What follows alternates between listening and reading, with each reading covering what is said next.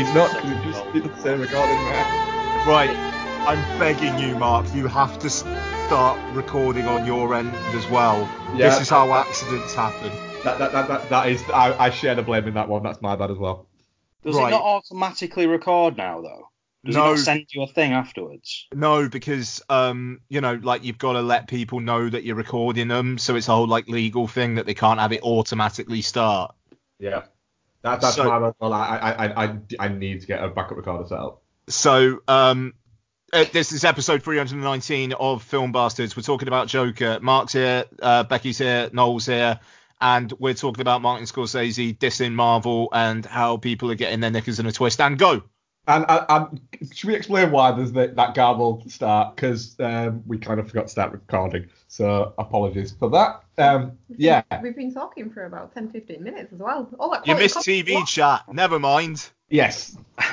There'll be better quality going throughout it. Stop being fucking snobs about TV.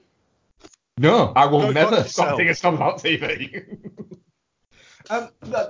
So I think that it's kind of one of those things where, for instance, Becky, you don't agree with the comment, do you? The Martin Scorsese comment. It's a bit more complex than that. I don't agree with him that it's not cinema. I absolutely agree that he should have the right to say that to him it's not. That's cinema. what I'm saying, but you don't agree. Is that. Whereas I more agree, but I don't. But for me, that I'm not meaning it as a criticism. It's just there's bits of it that are cinematic. But on a whole, it's a different thing. I don't think you can be all gatekeepery about cinema. I'm not being gatekeepery. I'm saying I think what the Marvel films have done is it's something different to that's happened to cinema.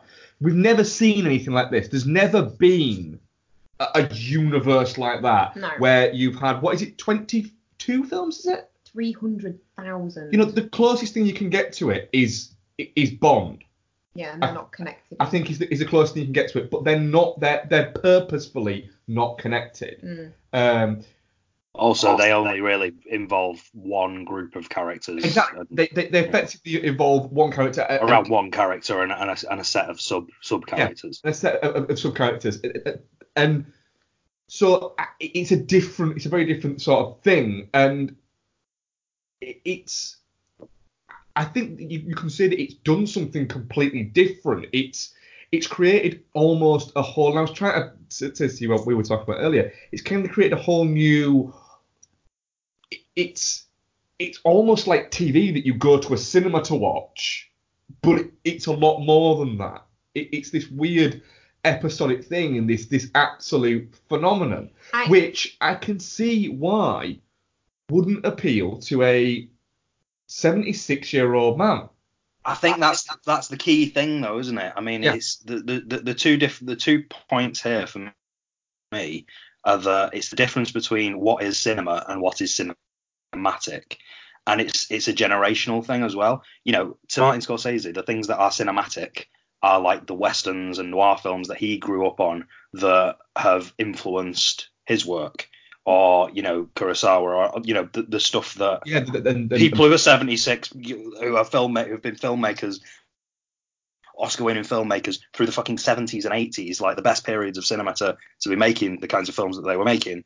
Cinematic means something different. It does. When you say what's cinema and what's not cinema, we live, unfortunately, in a world of consumption and content, and so cinema now means something completely different to what it meant in the 40s and 50s 40s, 50s and 60s when Martin Scorsese was absorbing all of his influences. Cinema is a different thing now. That's it. In that time, like you're saying, that was the only way you saw film was at a cinema, and the amount of films that came out and the amount of films that were available was so much more limited as well. And then there's the other point about it is people are saying, who's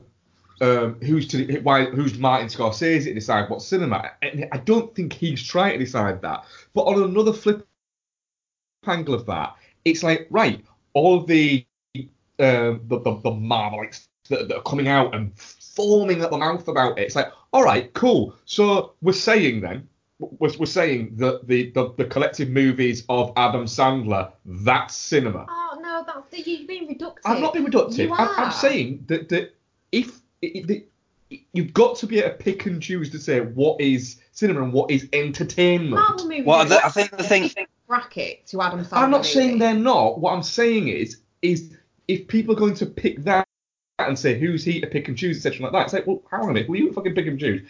Anybody can find any kind of cinema that they want. It's about opinions, and the problem is nowadays is you can't have an opinion. Well, the Marvel movies they are cinematic events. They're not just some shitty comedy with some washed up comedians. The thing is, I think it kind of depends on what you're terming cinematic. I would, and this is me being a fucking stickler, but I would say that the biggest fault the Marvel Studios films for me at the moment is that they all look like each other. They all look like they're shot by the same person. They've all got like a style guide that's held to every single one of them. And if they don't have that, then they don't get to achieve what they have achieved. That's the thing. That's a choice that they make. But I don't a cohesive universe. But I mean, that particular look is quite drab, and I don't find those films cinematic. I find them epic. Don't get me wrong. I mean, Endgame and Infinity War are and the original Avengers. They are fucking epic films.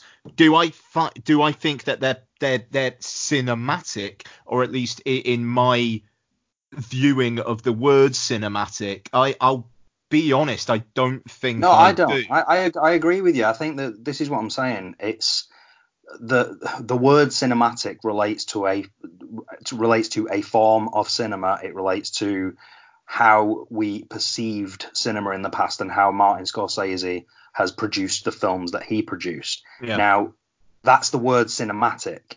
But when you say the word cinema, it's not so much like my point was basically that this is what cinema is now. Not what cinematic is now, but what cinema is now, what the medium of cinema is now. I have no problem with what Scorsese's saying. I agree. If he's talking about things being cinematic, I agree with that.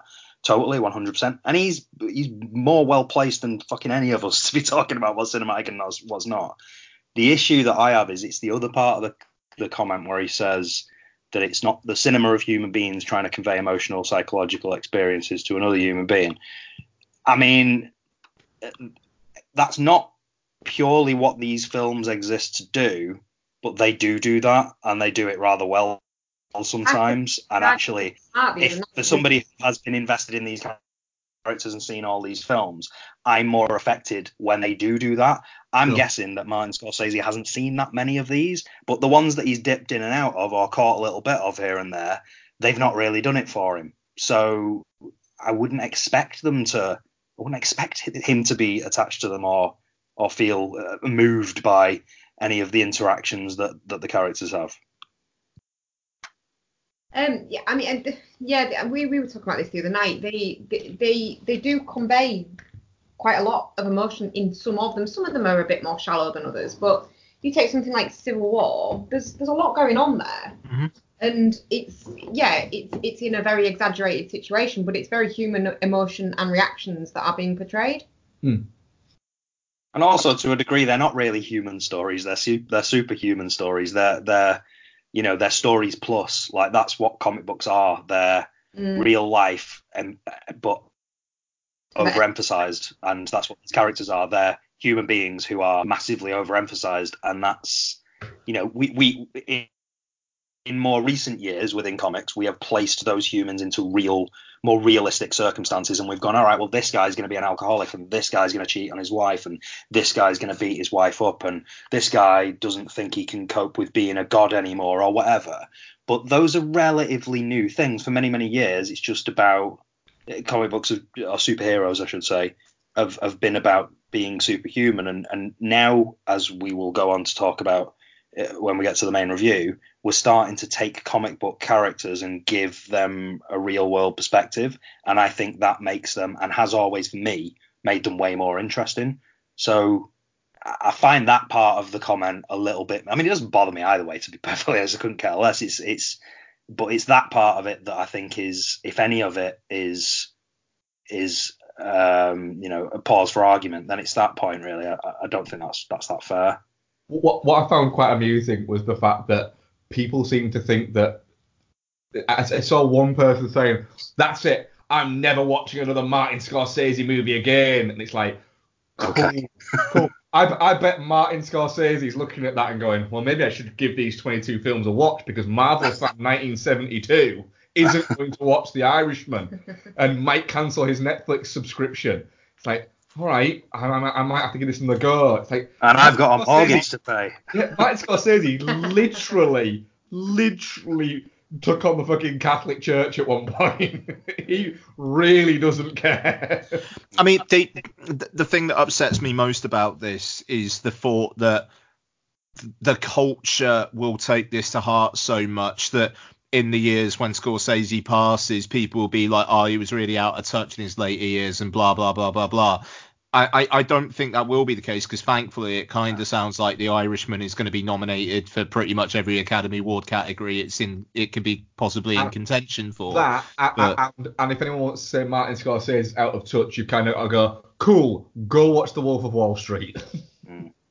Yeah, I think that's a crazy thing to say. Martin Scorsese, there's a special place for Martin Scorsese. He is probably the greatest living filmmaker, and he will be remembered as one of the greatest filmmakers of all time, I think. And I can't imagine a fucking throwaway comment about a certain subgenre of cinema that he's not quite getting on with. I can't see that affecting anything really. The weird thing is, with Scorsese though, because he is and I'm going to say a really wanky thing right now, he is a student of cinema. He takes it quite seriously, and he watches an awful lot. You could see somebody sat round with him and saying to him, give him a go then. What about this or anything like this or anything like this? You could see him going, do you know what? Fuck it. Why not? Why don't I give it a little bit of a go? And then coming out and if he thinks that he's maybe changed my mind like that, coming out and saying that. Because he likes talking about film. He's fascinating to listen to talk about film. And that is the thing. That is why he's been as good as he is for as long as he has, because he hasn't shunned away advancements. You look at the way that he uses CG in his films now. I haven't seen The Irishman yet, so you've got to take the de-aging thing. But for instance, the CGI footage in Wolf of Wall Street or in Hugo and things like that, it's filmmakers using it and not going, right. For instance, James Cameron literally advertised on the poster, look at these new cameras I've developed to do this, and no one's ever done this with technology, no one's ever done this. And it's like, right, cool, the film's shit there. And it's like, there's that, whereas Scorsese's going, right, I'm going to do this to make this better and do this to make this better, like in the way something like Fincher does it and things like that. And it's thinking about cinema in a different way. I do find it a bit peculiar, though, that given the fact that he is really interested in cinema and he does, he takes an active interest in it still, that a cultural touchstone like the Marvel Universe is something that sort of completely passed him by. I don't think it's passed it by. He says that he's tried, it's just not for him. Maybe that is it. Maybe it's just not for him. For instance, I don't give a shit about couldn't care less about Breaking Bad, about Game of Thrones, about things like that, these cultural touchstones. I have tried them. I just don't care. And then when people keep saying to me constantly, oh, but you've got to give it more of a go, it's like, no, I actually don't. Because there's shitloads of other stuff that I can watch. And if you want to have that, that's cool. You can have that thing. I'm not saying Game of Thrones or Breaking Bad is shit or anything like that. It's not mine. It's not for me. I just don't care. And that's the thing with the comments, I think, isn't it? It's not like someone's asking about a Marvel movie and he's gone, well, that's not cinema. Black Panther, fucking, that's a shit for kids. Yeah. He's not doing that, is he? He's just gone, for me, that's not cinema. That's not what I consider to be cinema. No, there have been other filmmakers and other film people who have made bigger derogatory comments towards the Marvel films, for instance, and seemingly got away with it. I mean, even though, I'm fucking fascinated to see what's going to happen with Gemini Man. I mean, early reviews are bad. But yeah, I mean, it just, I love. But the thing is, at least with Ang Lee, he is pushing that shit, and he is trying interesting shit. And James Cameron, say what you want about the guy, trying interesting shit. And like you said, Mark, the promotional campaign for Avatar, talking about the cameras. I remember Resident Evil Afterlife came out the year after Avatar, and one of their things was shot using the same cameras that shot Avatar. You know, and will we get that? Will we get that again? Will there be that sense of, I mean, like the whole 3D thing, you know, obviously it's kind of come and gone, but there seemed some excitement in the advancement of technology, and people seem to be on board with that for a bit. Whereas now it does, I mean, it feels like interconnected stories are the big thing. And, you know, I really like a lot of Marvel Studios films. It's just in 30 years time, who is going to be more remembered, Martin Scorsese or Anthony and Joe Russo? I know which one it will be, but on the other hand, who will be more remembered, Martin Scorsese or Kevin Feige? That could actually be a question, depending on how these things go. You know, I mean, it's that. It goes back to the same thing though. It's the landscape of cinema is now this. The landscape of cinema is advancements in technology and brands and recognizable franchises and interconnectivity. That is the landscape of cinema. And the further we push in technology and the more we focus on the success of brands, the further that we are going to get away the further we are going to get away from what Martin Scorsese understands as cinema or cinematic. Like that's just the direction of travel, I'm afraid. And sadly, I think that means that we'll never get filmmakers who are at the level that Martin Scorsese has been at in his career. But, you know, that's the world, isn't it? I think, unfortunately. God, that's really depressing, isn't it? It is, yeah. Shit. It's spot on. Yeah, but it's gonna make you feel more okay with dying in the decades ahead, Noel, because you'll know that the world's not there. You know, so that's the crumb of comfort I hang on to, the fact that I'll know that I'm too old for the world and that I do need to die. Yeah. So yeah. I'll know when that day comes. That day is gonna come when somebody, probably Marvel or DC, announces a new comic book movie, and I go, I'm just not that bothered anymore. I think that's probably the point where I was like, yeah, just take me now, because I think I'm done. To be fair, I thought I was too old for the world when 3D printing became a thing, so I feel like I'm living on borrowed time already. I have a strange little news one this week. It's not like a big news thing or anything like that, but it's a strange little, that's an odd one. Go on then. So, Wally Pfister he made a film a couple of years ago, 3-4 years ago now, is it? The Transmission, was it called?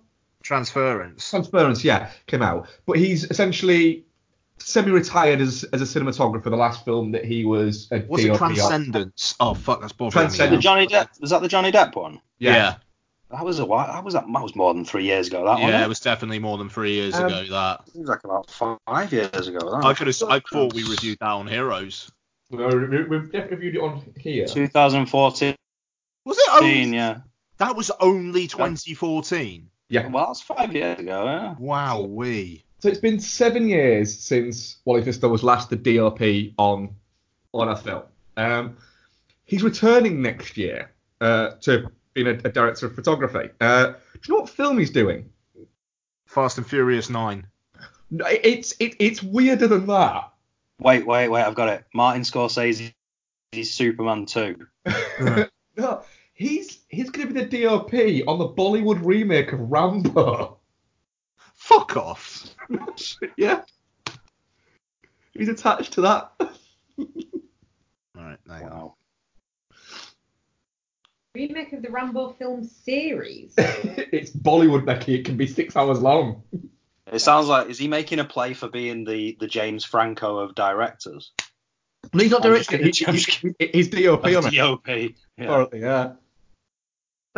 I'm fairly sure you dreamt this. No, it's on there in an upcoming project on IMDb.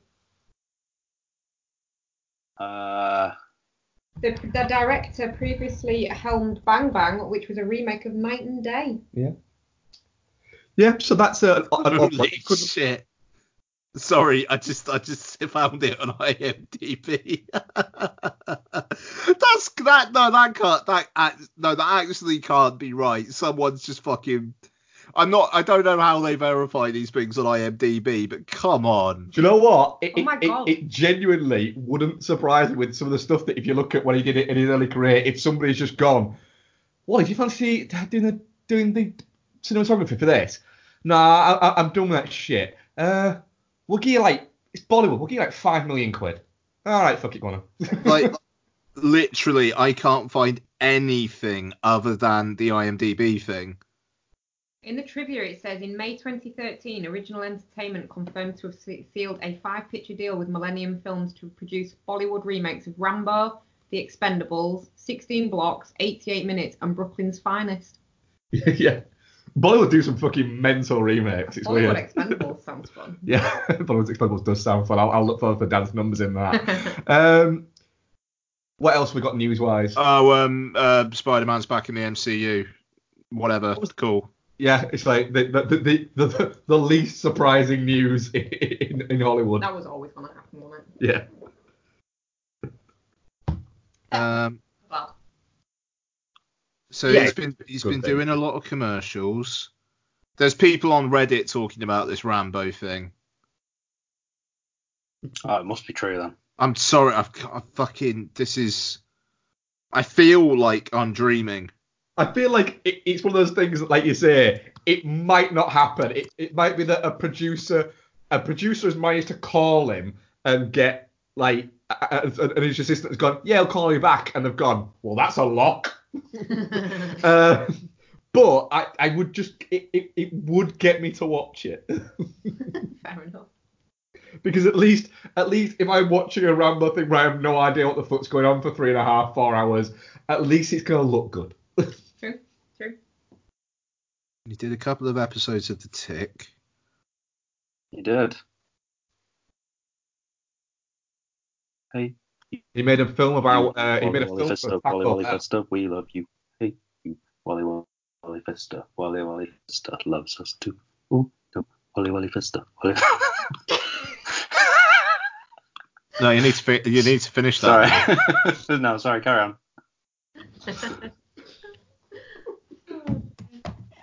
Trailers.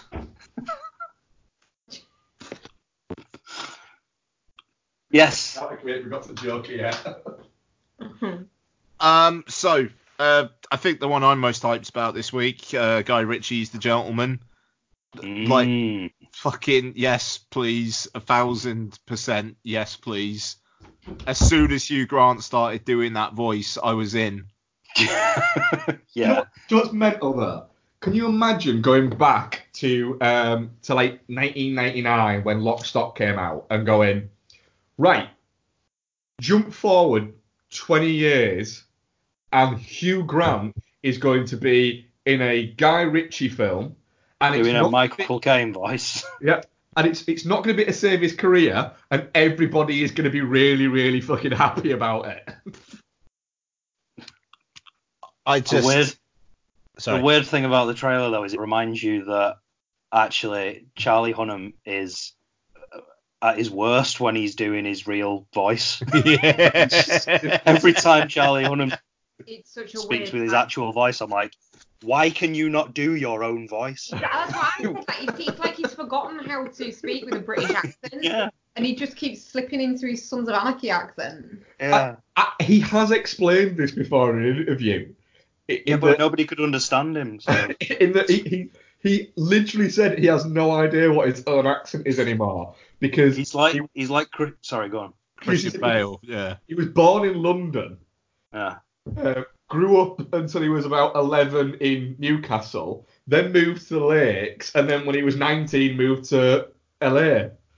And basically, I have no idea what my normal voice sounds like anymore. I was gonna say he's like Christopher Lambert in Highlander, where he's like, "Where are you from? Lots of different places." What the fuck? Are you Scottish or American? What is that? It just like with that facial hair as well, it just feels like he's playing dress up. It's really, and the thing is, Hugh Grant looks like he's playing dress up, but he kind of pulls it off. Charlie Hunnam playing dress up, it's like, no. I mean, it's weird how much the weak link he looks here. It does look like Guy Ritchie has gone, right, I want to make a film that I'm known for.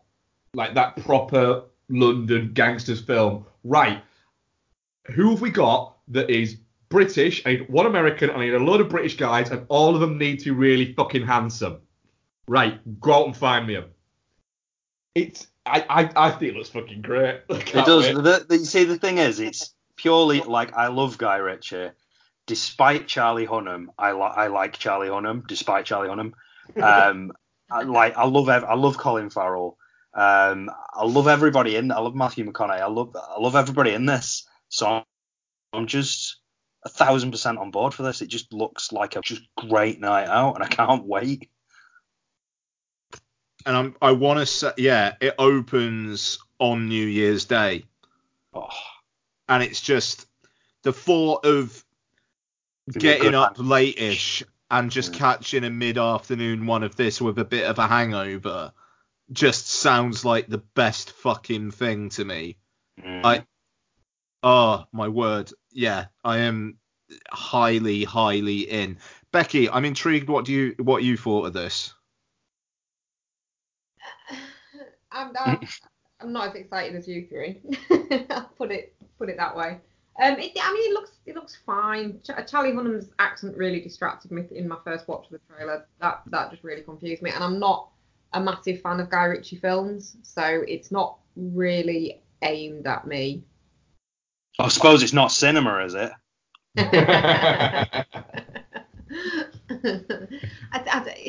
It just doesn't. The trailer's a fucking mess as well. It's chaotic. It is chaotic. What's your point? That's it. I watched it. I was like, what did I just watch? No, even was that? It was more that you were just confused constantly by Charlie Hunnam's voice in it. You kept saying that was really distracting. And if you watch the trailer knowing that his voice is just gonna be wrong, and that might be alright. Yeah. The thing is, it's almost as if, like, if I was directing Charlie Hunnam, I would just find out where he grew up and where he was from and all that side of things, and I'd just go, all right, I want you to play this and then I'd just read his biography back to him, and he'd go, all right, I get it, and then he'd be perfect. It's just, he doesn't know what his own voice is, but if we could just make that his character, if we make him his character, he'd probably find it. Just playing loads of tapes of people that came from where he grew up.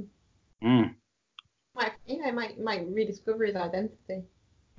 Or just make him American and stuff. His American exactly. accent. Yeah. His American accent's absolutely fine, so just stick with that. Yeah. Stop trying to make him British filmmakers. Stop trying to make him the nationality he is. Yeah, exactly. Clearly, you fucks. He doesn't identify as that anymore.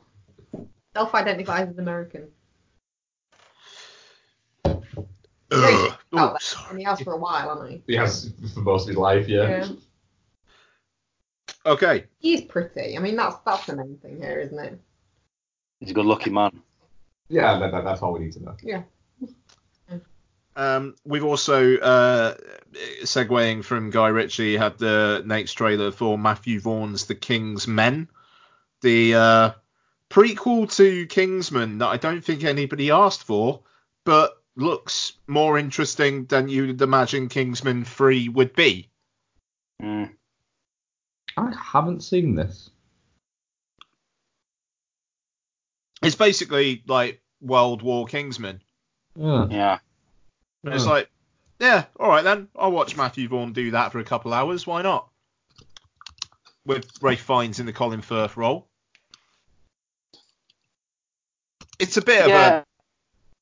It's a bit of an odd one, isn't it? It's an odd one. It's not like, I don't know if I'm looking forward to it, but that might be a good thing. That might turn out to be a good thing because I'm gonna watch it. So yeah, I'm gonna watch it, but it does feel a little bit like a rip off of Kingsman set in a different time. Like it's it feels like a Netflix original. I mean, they clearly want to give they clearly want to give.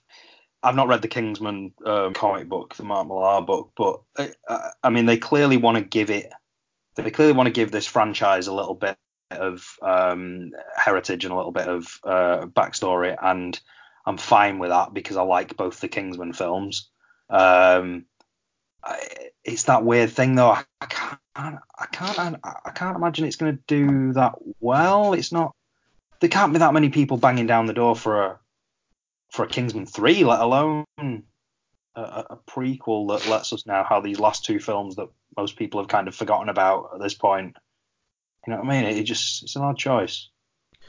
Which is, it's weird what happened though, because the first Kingsman kind of came out like a bolt from the blue, and people were really into it. And the first one I think is really, really fun, and then you got the second one, which I'll be honest, I liked it the first time round. I'm very, very dubious about giving it another crack because I've got a feeling I'll turn on it. Yeah, I enjoyed it, but I remember there being a lot wrong with it. Reese Ifans plays Rasputin in it. Yeah. And he looks exactly like Alan Moore, weirdly. I was kind of like, I had to be convinced by Ian to watch Kingsman because we were covering Kingsman 2. And I really enjoyed it. I really enjoyed Kingsman, and then was very much looking forward to Kingsman 2. I've seen it twice now, and I actually liked Kingsman 2 more the second time, and I really liked it the first time. But it's too long. But again, the first Kingsman's too long as well. But yeah, it does, like you say, it's just, it seems to be that they've gone, well, do you know what? The second one, people didn't like it as much as the first, but it still made basically the same amount of money. So, fuck it. Well, that's the cinema kind of. It's not, but that's the way these things happen. I mean, it's one of those Disney Fox hangover films where it feels like if Disney were in charge of Fox when this was getting greenlit, then it probably wouldn't have happened. But now it is there. They'll make the best fist of it. And I know Matthew Vaughn said he wants to do a Kingsman 3 and polish things off. And I'll be honest, I've got a feeling there's going to be some stuff in here which is going to directly lead to Kingsman 3. It's like Vaughn's way of like basically trying to like backdoor pilot the third one. But we'll see. We'll see. It losing you a little bit there, Ian. I'm sorry. Hello. Yeah, I can still hear you, Noel. Yeah, we all back. Yeah. Oh. Yeah. Yeah, Mark, can you hear? I could just about hear you, mate. Yeah. Yeah. Okay. All right. So segueing on from World War Kingsman to World War Sam Mendes. 1917, which I have a boner for this film. Yeah, you do, don't you? You're really, really up for this, aren't you? I really, really like what Sam Mendes can do on screen. I really, really like what Roger Deakins can do on screen. And I am very, very, very up for a seemingly single take men on a mission through World War One film. I am a little bit worried that it might over-reg the somber. I want this to be thrilling and heart-pounding, and World War One was horrible, and we all know that World War One was horrible. And to be honest, I hope this is kind of more weirdly optimistic. We shall see. But yes, I have a boner for this film. Cool. Anybody else? No boners? I am watching the trailer currently for the first time. I hadn't watched it. It's much better than I expected. It's much more interesting than I expected, and it's a very good trailer as well. Like the actual trailer's good, which is nice. All of it. Sam Mendes, the fact that it's a First World War movie, it's shot by Roger Deakins, all that. I'm like, right, that should be ticking all the boxes. And then I just look at the cast and go, it's just such a BBC drama cast. It is a BBC drama. And that just makes me go, really, Benedict Cumberbatch, that is the least original piece of casting. But I think you've got Colin Firth is in it as well. Richard Madden. I don't get on that guy. But aside from the central two, all these fuckers will probably be in it for like 10 minutes tops. That's it. It's that I can't get past, and I will go and see it, and I'm sure it'll be fantastic because Sam Mendes is a great filmmaker, and like you say, Deakins make beautiful looking films, and it's a really interesting idea. It's not inspiring me to get excited about it yet. Is it shot in that really bleak colour palette that all World War I and World War II movies are shot in? No, it's not actually. No, is it colourful? It's got a certain way about it. Yeah, that is quite interesting. Now, Roger Deakins was quoted as saying that he really liked what they did with Thor Ragnarok. Fucking hell. All right. A Thor Ragnarok World War I movie. I could do that. It's definitely not the kind of film that I would get excited about, but judging by obviously the pedigree and that trailer, it's one that I'd probably, if I give it the time of day, I might enjoy that. But it's hard to get excited about. This feels like one where, for you, Noel, where I have films where I wouldn't go and see them in the cinema unless I had my unlimited card. Yeah.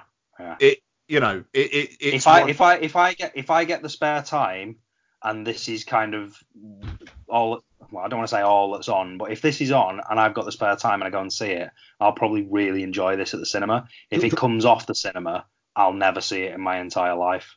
I won't ever feel compelled to just press that button and click it on. So maybe I'll make the time.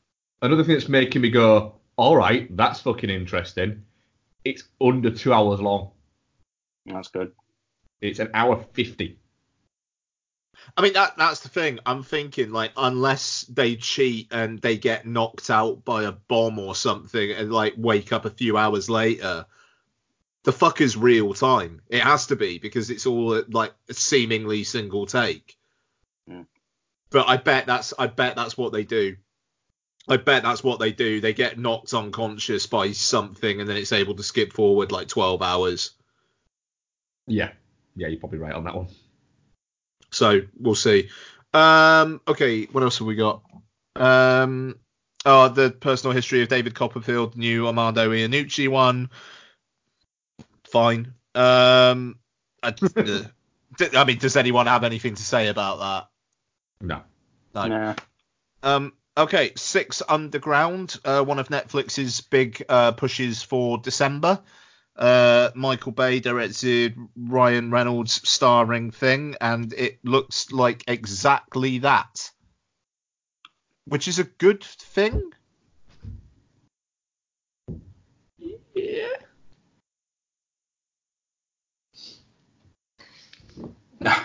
You said something offensive. I couldn't go out of the room and I came back and there's absolute silence.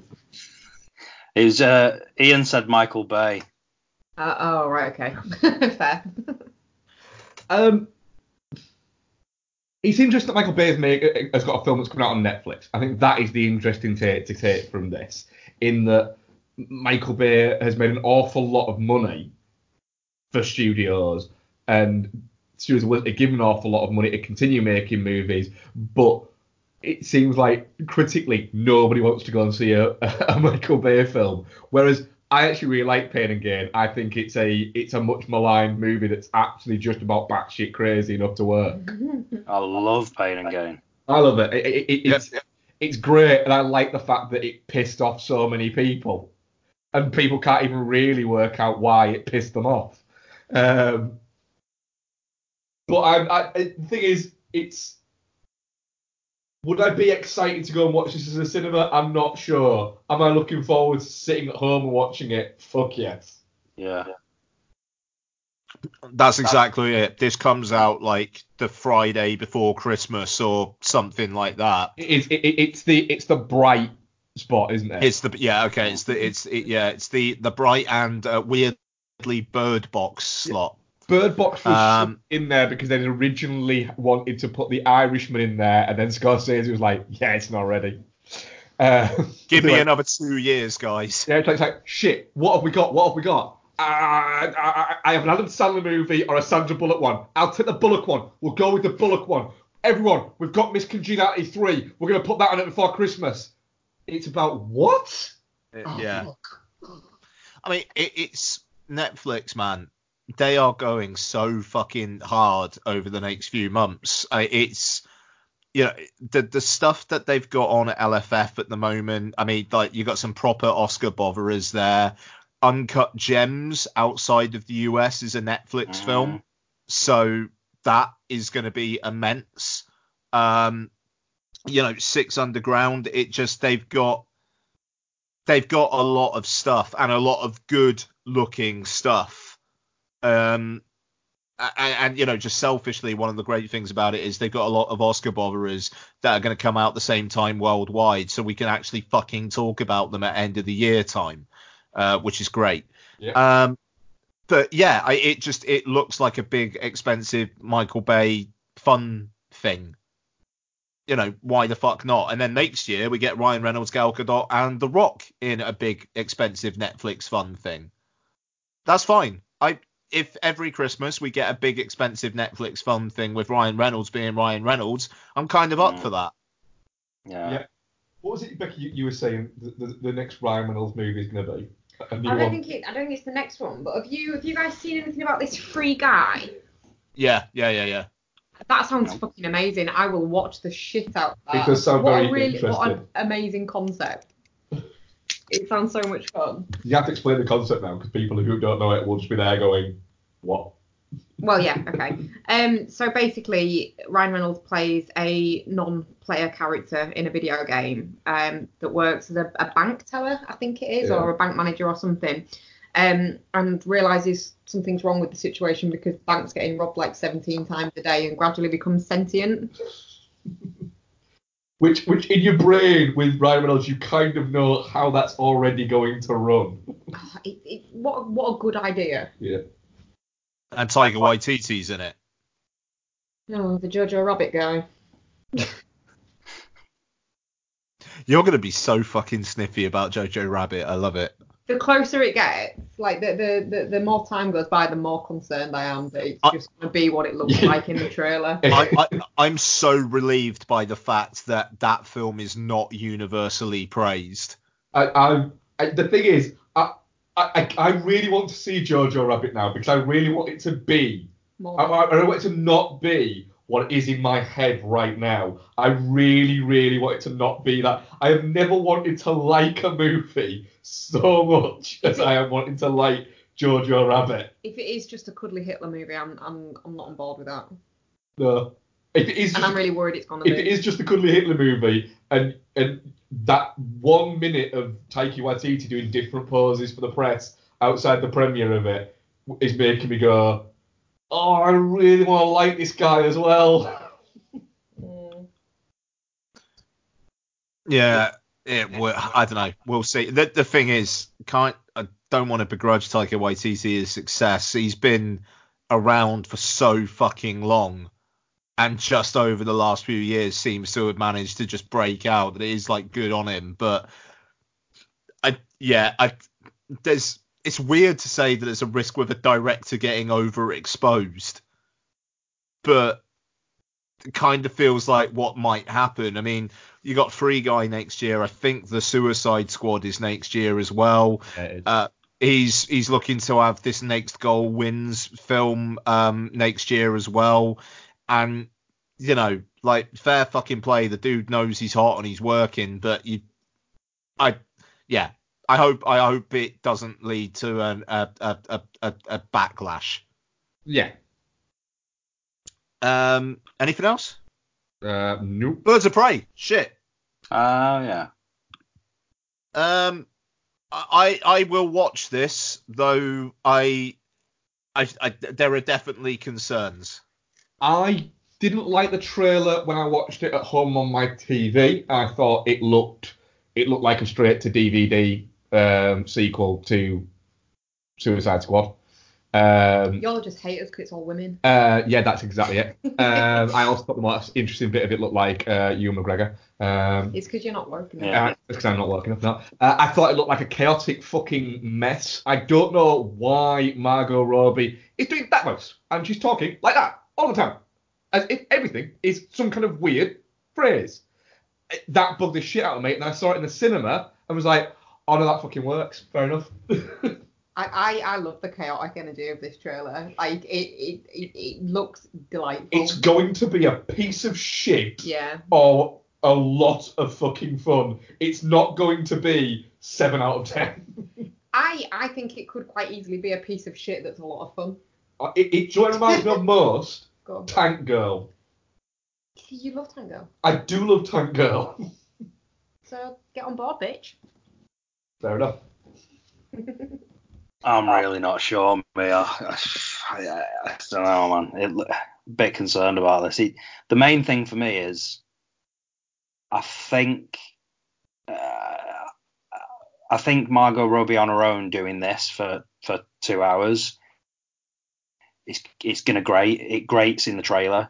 And the other thing is every other character that is in the trailer just disappears out of your brain, and just my concern is that they're going to focus too much on Harley Quinn, which is going to get annoying and overexpose that character, and they're not going to give any real thought to the other characters. I don't know, it's not sitting well with me, this one.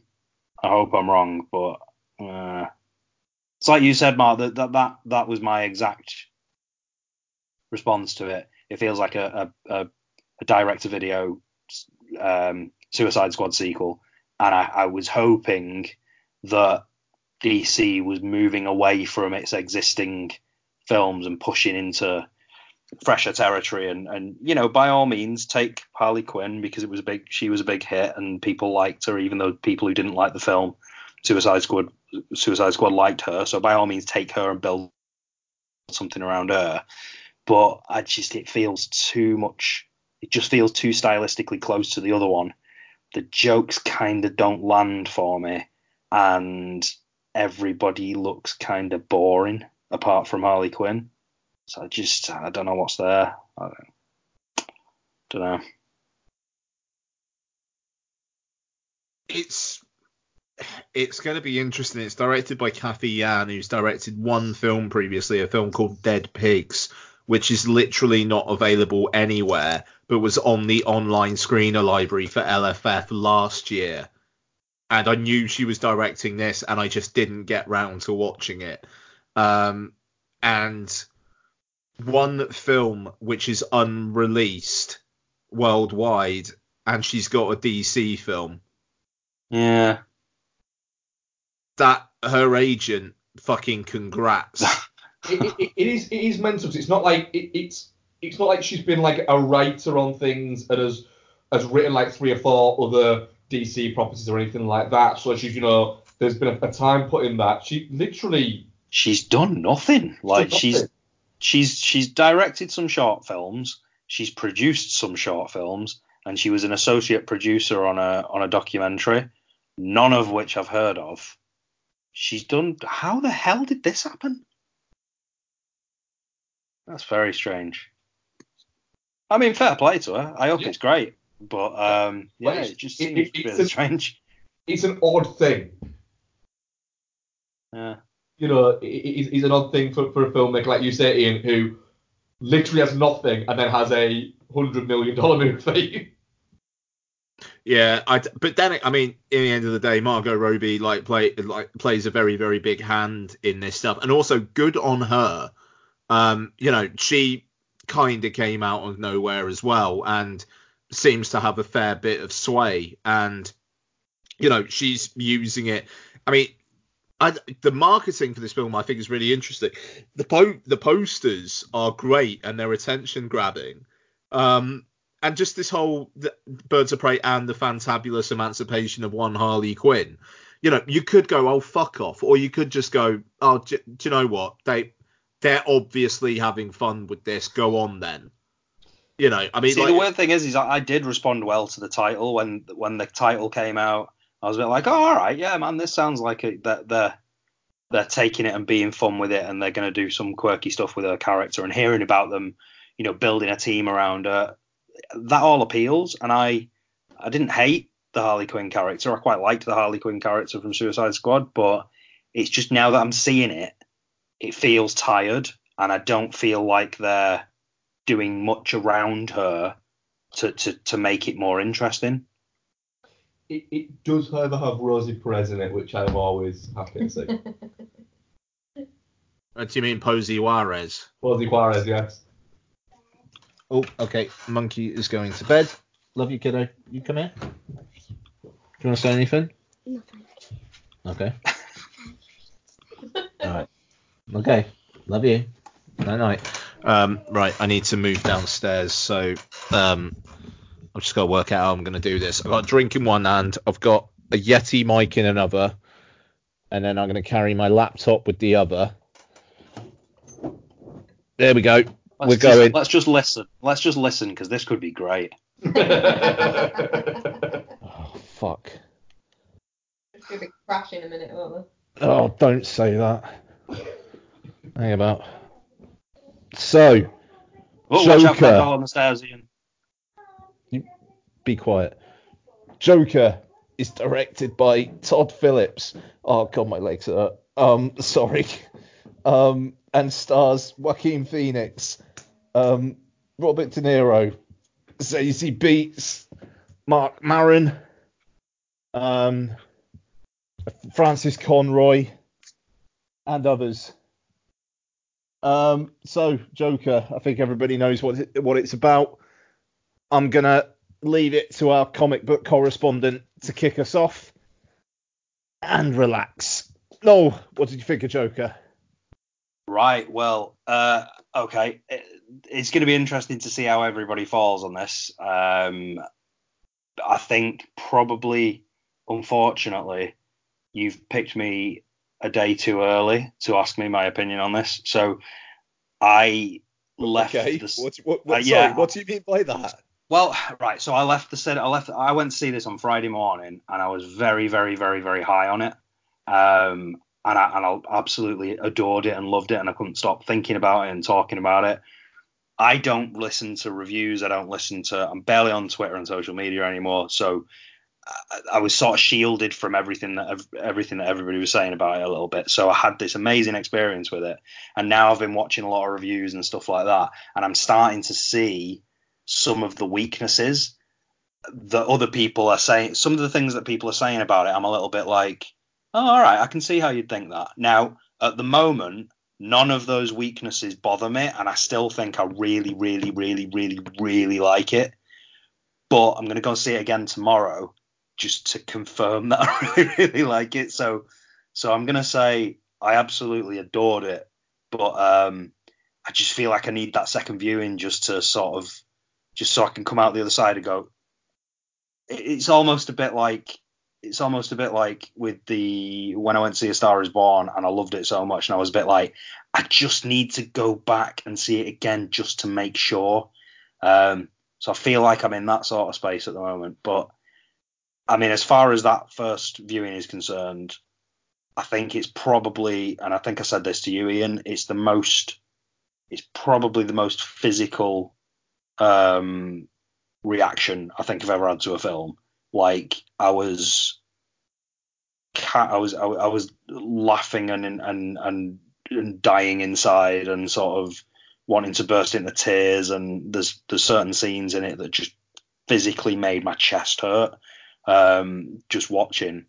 So as far as the experience of it and coming out of it and just dying to talk about it and just find other people to talk to about it, it's been amazing. I feel like I just need to see it again just just to galvanise my opinion on it. Okay, interesting. All right, we'll take your first view opinion. All good. Becky, Joker.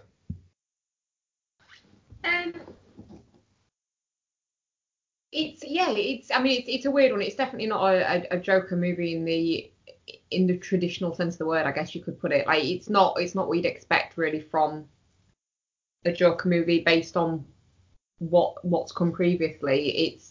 I said to you, didn't I, after we came out, it was really weird because I was watching it thinking, oh yeah, it's a great character study about a man sort of gradually descending into, blah blah blah. But it doesn't feel like a Joker movie. He doesn't feel like the Joker. It could be anyone. But then when he actually eventually that final flip, he embodies everything that you kind of, all the traits that you'd expect from the Joker. He becomes the Joker very, very suddenly after not really being. And it becomes, I mean, the initial section of the film before that, where it's a character study and people being shitty to him and all this kind of stuff, it's depressing and it's awful, and you kind of like, well, do you know what? Yeah, his reactions are a bit over the top, but people are really crappy to him. But it does feel like it could be anyone. But then once it does turn, the criticisms that it kind of makes you empathise with him, and people might think, oh well, I've been through that, so it's okay for me to. I don't think it gives off that vibe at all, because even though you've watched him go through all this stuff, you're still like, yeah, mate, that's too far. Like none of his sort of things that he does in the latter part of the movie, things that you go, oh yeah, that's completely justified. Yeah, he should have gone on there and done that. Yeah, you should have killed his mother in her bed. None of that's kind of. Don't you shake your head. He shouldn't have killed his mother in her bed. But yeah, I think that criticism that's been levelled at it is incorrect completely, because you do kind of, you're not with him on that. Just for clarity, just the criticisms I'm talking about, I'll get onto in a minute. I don't mean anything like that. It's not the sort of the incel complaining and stuff like that. It's nothing to do with that. But yeah, we'll get on. Yeah. Performance-wise, I thought everyone was fantastic in it. To be fair, I don't think it was a weak performance. Okay, Noel. Sorry, not Noel. Noel has spoken. Mark. It's Mark-Nip, this movie, really, isn't it? Broken Man. Let's be honest. Yeah. It's a broken man story that is about my favourite comic book character, made by a director that I love, and starring my favourite actor in De Niro, that is a homage to Scorsese movies, two in particular, Taxi Driver and King of Comedy. Add to that into it the whole. I think it's everyone kind of like challenging and saying to you, you can't like this, can't like this. Add this weird level of kind of like controversy and I'm hoping Noel's gonna know what I mean when I'm saying this. But there was this thing in the late 80s and the early 90s where there was a selection of films that you weren't allowed to see, that were banned, that you couldn't see, and it was like, it just made you fucking want to watch them even more. And you got a thrill out of going, right, fuck, I'm gonna see these movies that you couldn't watch. And then when the BBFC laxed things and started releasing things like The Exorcist, that was previously banned, came out, and a lot of, and I Spit on Your Grave and things like this that were banned started becoming available, and it was like, fuck, I'm gonna see this, and they might have been crap, but you got to see them, and it was like that. And I'm not saying this is anywhere near to that level, but there was people foaming at the mouth, and the froth behind it just made me go, right, that just makes me want to see it even fucking more. And I never got. It's that little spell of. Sorry, I was just going to say, it's that little spell of films as well, like Henry and Reservoir Dogs and Natural Born Killers, where they didn't really get them banned, but it took the films a while to get out because of the controversy around them, and it was just enough to build a little bit more like rabid attention for them. They became like notoriety films out there, and so there was you're never going to get that again nowadays. The closest thing we got to it in modern times was a Serbian film, for instance. I was going to say that, yeah. And then, but with a lot of them, they're often crap, and the main hook they have is something massively controversial. So it was going to be interesting to go into this and see what it was massively controversial. And it's quite a disturbing film to watch in ways, but not in a visual way. More it's an incredibly uncomfortable film to watch. It's an incredibly oppressive film to watch. It pins you in your seat in a different way to being thrilled. You are the opposite of thrilled. If, let's say, something like Infinity War pins you in your seat from being enthralled and thrilled by it, this pins you in your seat by going, I kind of want this to end now, but it's just what I'm seeing is... I thought, that Lawrence Sher and Todd Phillips have created a beautifully horrible movie. I loved it. Absolutely, I was absolutely fascinated and heartbroken throughout it. You summed it up, Bex. It is the only time, I think, in cinema where you've had somebody walking into a glass door and it's a clown doing it, and it's not fucking funny at all. It's horrible. Yeah, it's just your heart breaks for him, doesn't it? And it's just like, oh, fucking hell. And there's all of that. And then I do have criticisms of it. Like Noel, I want to go and see it again for two reasons. One, to see if it is just that I'm high on the fact that it exists. Yeah. And two, I just want to fucking watch it again. Yeah, that's exactly the same for me. Yeah, all the argument about all the things that he does, it's redundant because he was in the hospital the whole time. Well, we'll get to that. I'm sure. I'm sure we'll get to that. And you're just fucking grinning at me now, which is why he fantasizes about having a relationship with that woman, and then fantasizes realizing that he didn't have a relationship with her. Which is what I said to Becky. Yeah, you see, because his mental state is getting it's deteriorating, and he's starting to have self-doubt. So his brain is then turning on him. Right, Ian. You're all potentially right, but I disagree with you. Yeah. Ian, you better say your bit, otherwise I will literally just continue talking until people physically stop me from talking. Okay. I don't think that'd stop me. No, probably not. Yeah, I mean, it's quite the experience. There's a guy in front of me who was laughing pretty much all the way through it, which I found really unnerving. And he kind of had an effect on me more than a lot of what was going on screen, weirdly. It's odd. I was very, very high on it walking out of it, but the more I thought about it, I think it's a really, really, really good film. I do. I think it looks amazing. It's a fucking film. It looks amazing. It's daring. It is provocative in potentially ways which I let's just say now the use of the Gary Glitter song, assuming that was used knowing who Gary Glitter was, and if Phillips was basically trying to be controversial, I think that makes the rest of the film lesser as a result, because I'd like to think that he was taking everything seriously, and if he was using that song just to push buttons, it makes me think he was not taking everything seriously. I think Joaquin Phoenix is. That his performance is stunning. The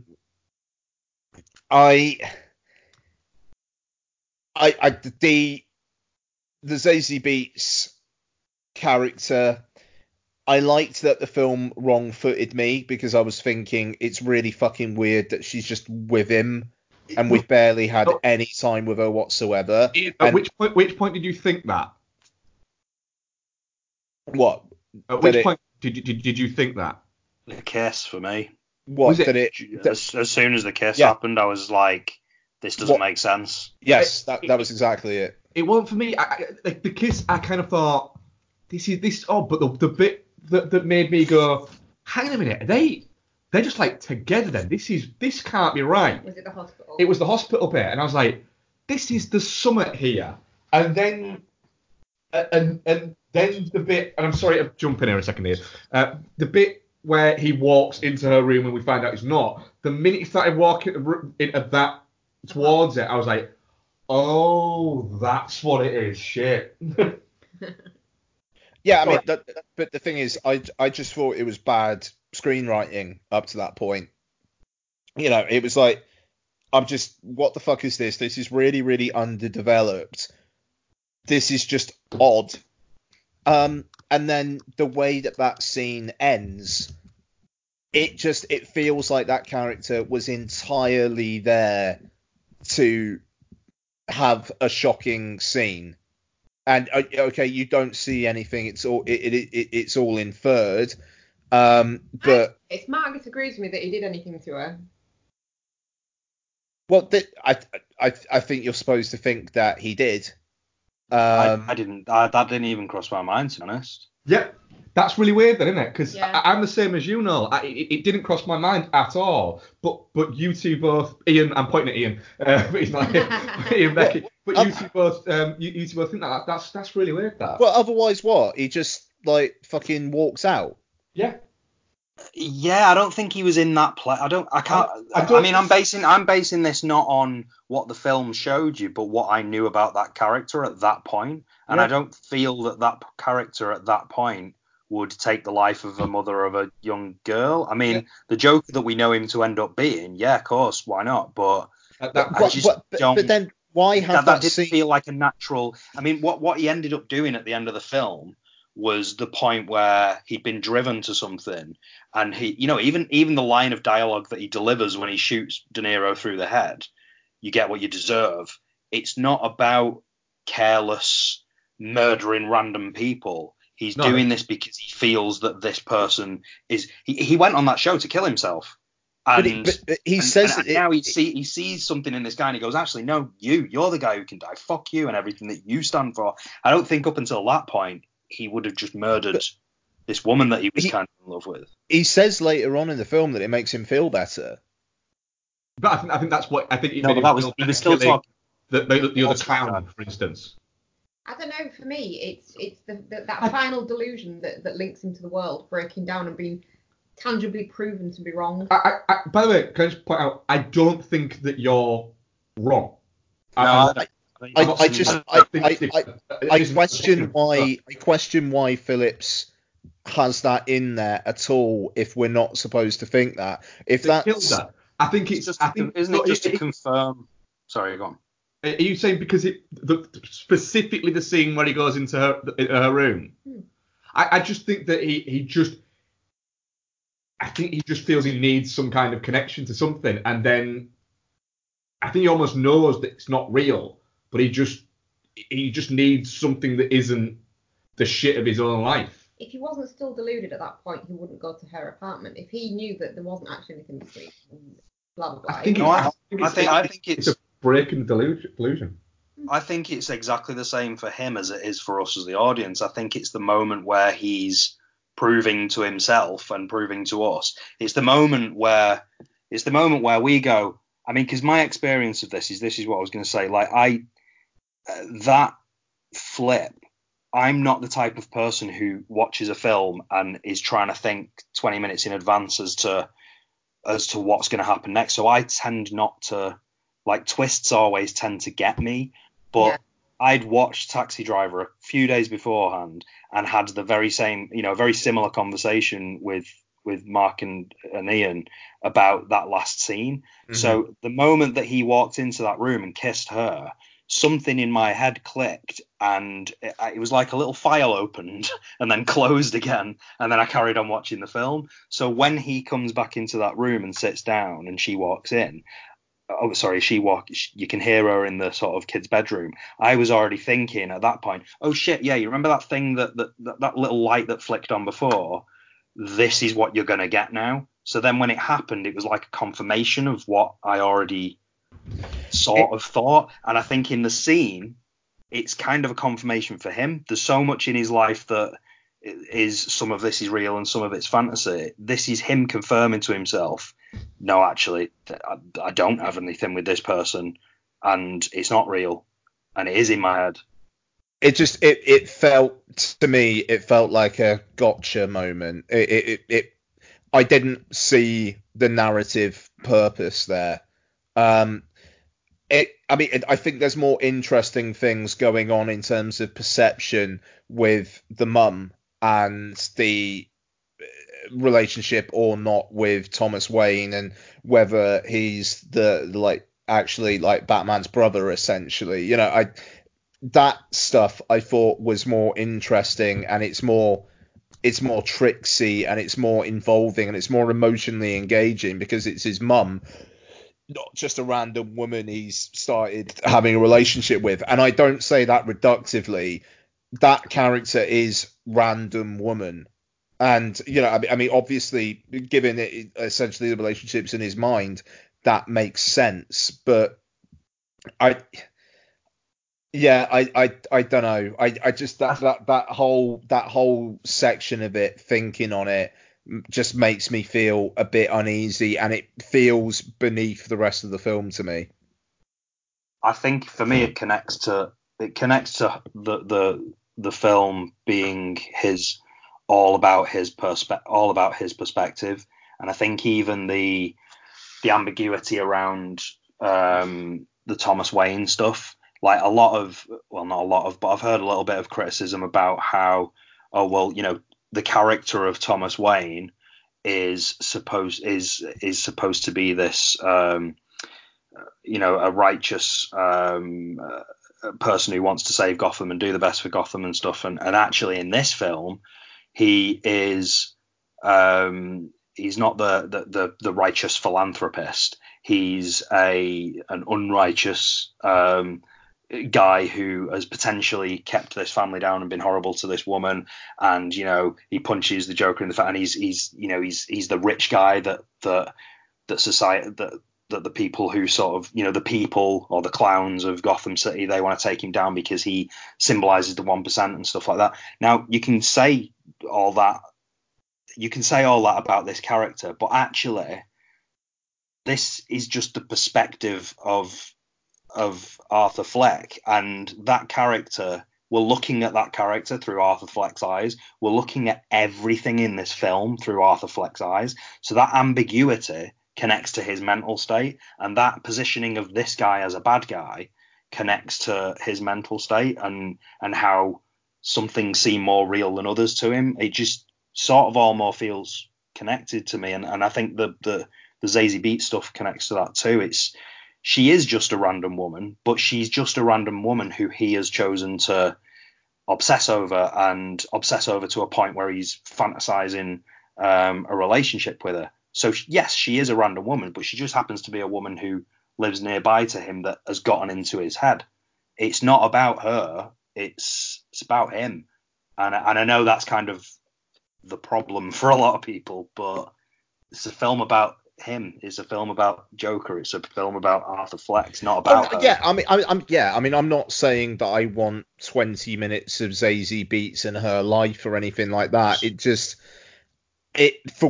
I don't think it really adds anything to the story, and it just feels like, again, it feels like a potentially provocative moment of, did he just kill a young mother and kid or not, in a film which feels to me an awful lot smarter, and it makes me think maybe on rewatch the bloom will come off the rose for me a bit. And I love the fact that you guys loved it as much as you did, but I already see the sheen coming off for me a little bit here. But I said earlier on that I wasn't going to talk that much because I know you guys were super positive on it, and I don't want to be a Debbie Downer about it. It just, those are my issues with it. But I think that a lot a lot of what else it does right. It does right.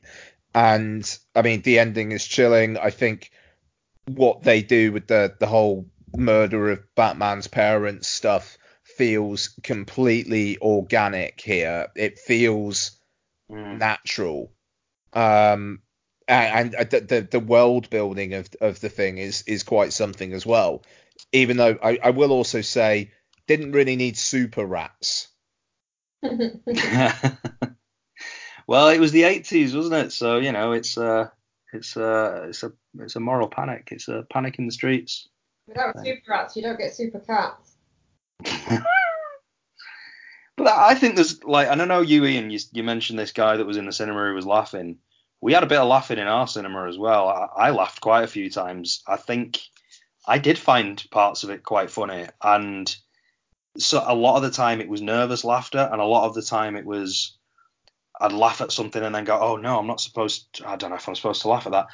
And actually Claire said the same thing when afterwards, and she had a lot to say about the film as well, which was great, all positive and a lot to talk about as well. But she said the same thing. She said, I found myself in moments like laughing at things and then feeling guilty about laughing, and then not knowing whether I was supposed to laugh or not, but not in a bad way. Like it just, she was thinking about what she was experiencing while she was watching it. And I have to think, in a film that anchors so much of itself in, a character who has a very strange relationship with his own sense of humor, has to be intentional. Like it just has to be. But I mean, so there was one moment that really sticks in my mind.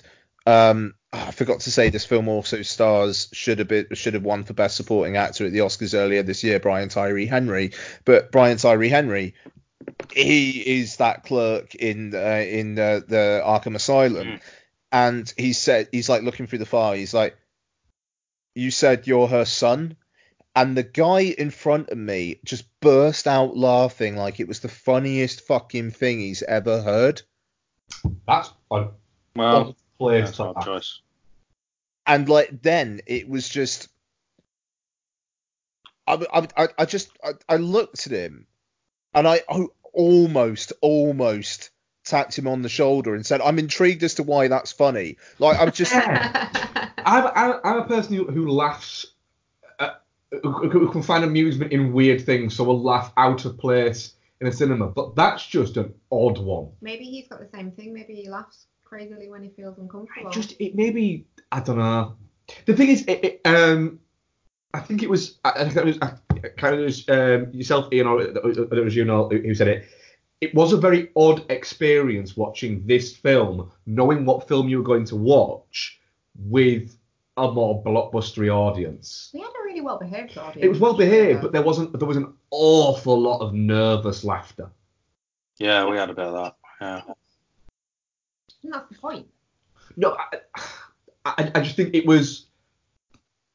I just found that comment seemed to. I hadn't thought about it in that way. So was it? I think it was you, Ian, when you said it, wasn't it? About what? Sorry. About it being it was weird watching that film in a blockbuster audience. Oh God, yeah. No, I mean it's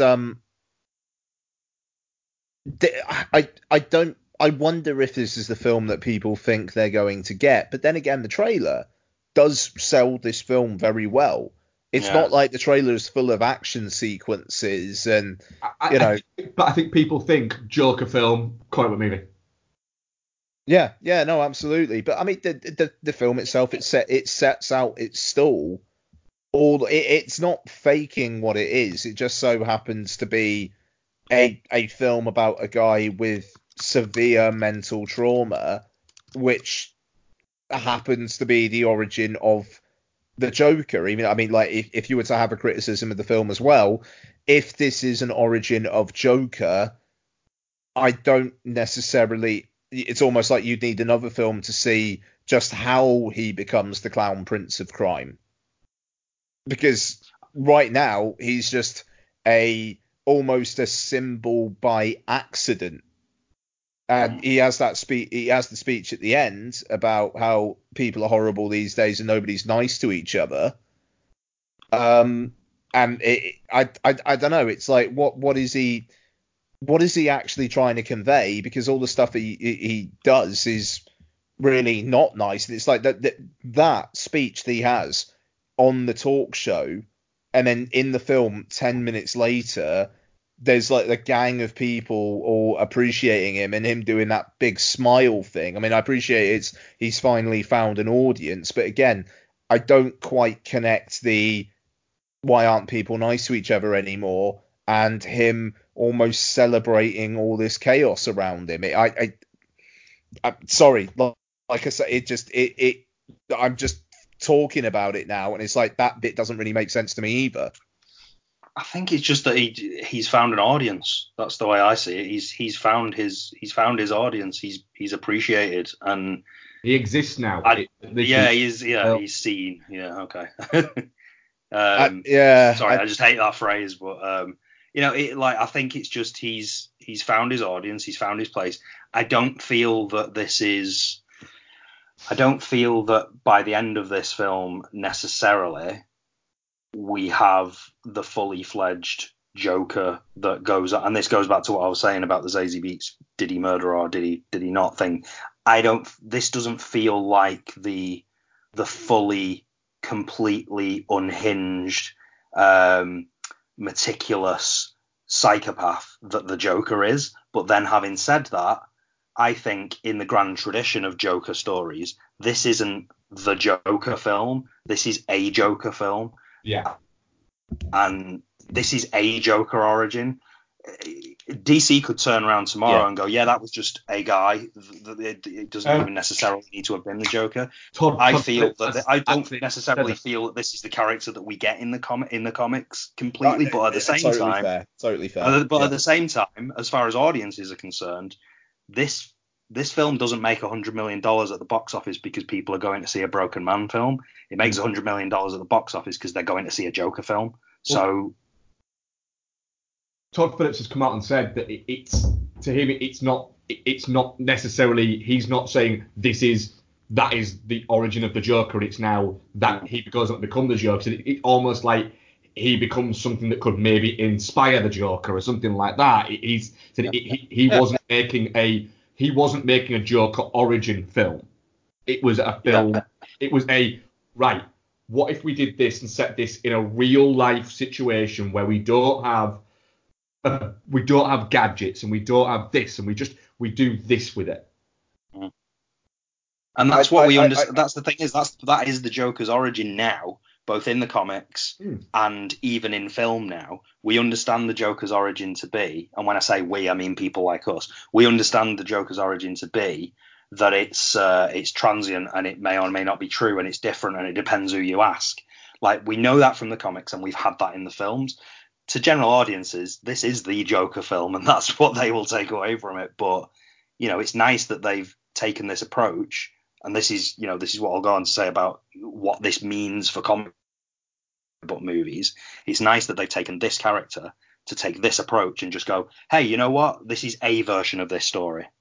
It would be, I'll say it now, I am infinitely more interested if DC decide to just go, do you know what? Our canon is open for people, for writers, for directors to come to us and go, I've got a really interesting idea for this character. Right, write it and we'll have a look and we'll just drop it and go, that's it. It's a one-off, there you go. And it's that. That is so much more interesting than a forced upon DC. If they can grow the balls to do that on the back of this, they will absolutely kill it. And that is their opportunity to differentiate themselves from Marvel. That is just absolutely the way to go. It is, and it would be the right way to go. And I think the fact that it's made so much in its opening weekend, and it's already made a shitload of money. It's made twice its budget already. It was, what was it, 50 million? And more. It's made, 230 million? It already, for them, goes, right, well, hopefully it will be a right, fuck it. What can we do next? Yeah. What we don't want is them going, right, you guy there, I want you to make a X movie, and I want you to make a Y movie, and I want you to make that. And it grows unorganically. It's got to be stories that people have an idea for, rather than just a scattergun approach to everything again. Well, it's Batman DC. Batman's DC, and that's it seems like that is a standalone Batman. But in the same way, they're taking a different angle on it. Yeah, they're doing it as they're doing it rather than as a Batman movie. Yeah. It's a world's greatest detective movie. Yeah. It is what it's being thrown at us as. But yeah, I mean, but just sort of in this context, it sounds like they've come up with a really interesting premise for a Joker movie. Well, they've followed through on a really interesting premise for a Joker movie. It sounds like they're doing the same with the Batman. I think with the Batman, the difference is they're keeping their options open a little bit more. I think with this film, they've been quite clear about, and we know that Joaquin Phoenix has been put off other franchises because he doesn't want to sign multi-film deals. So I think they've been very clear about this one being a one-off. Whereas I think with the Batman one, they'll leave it open a little bit.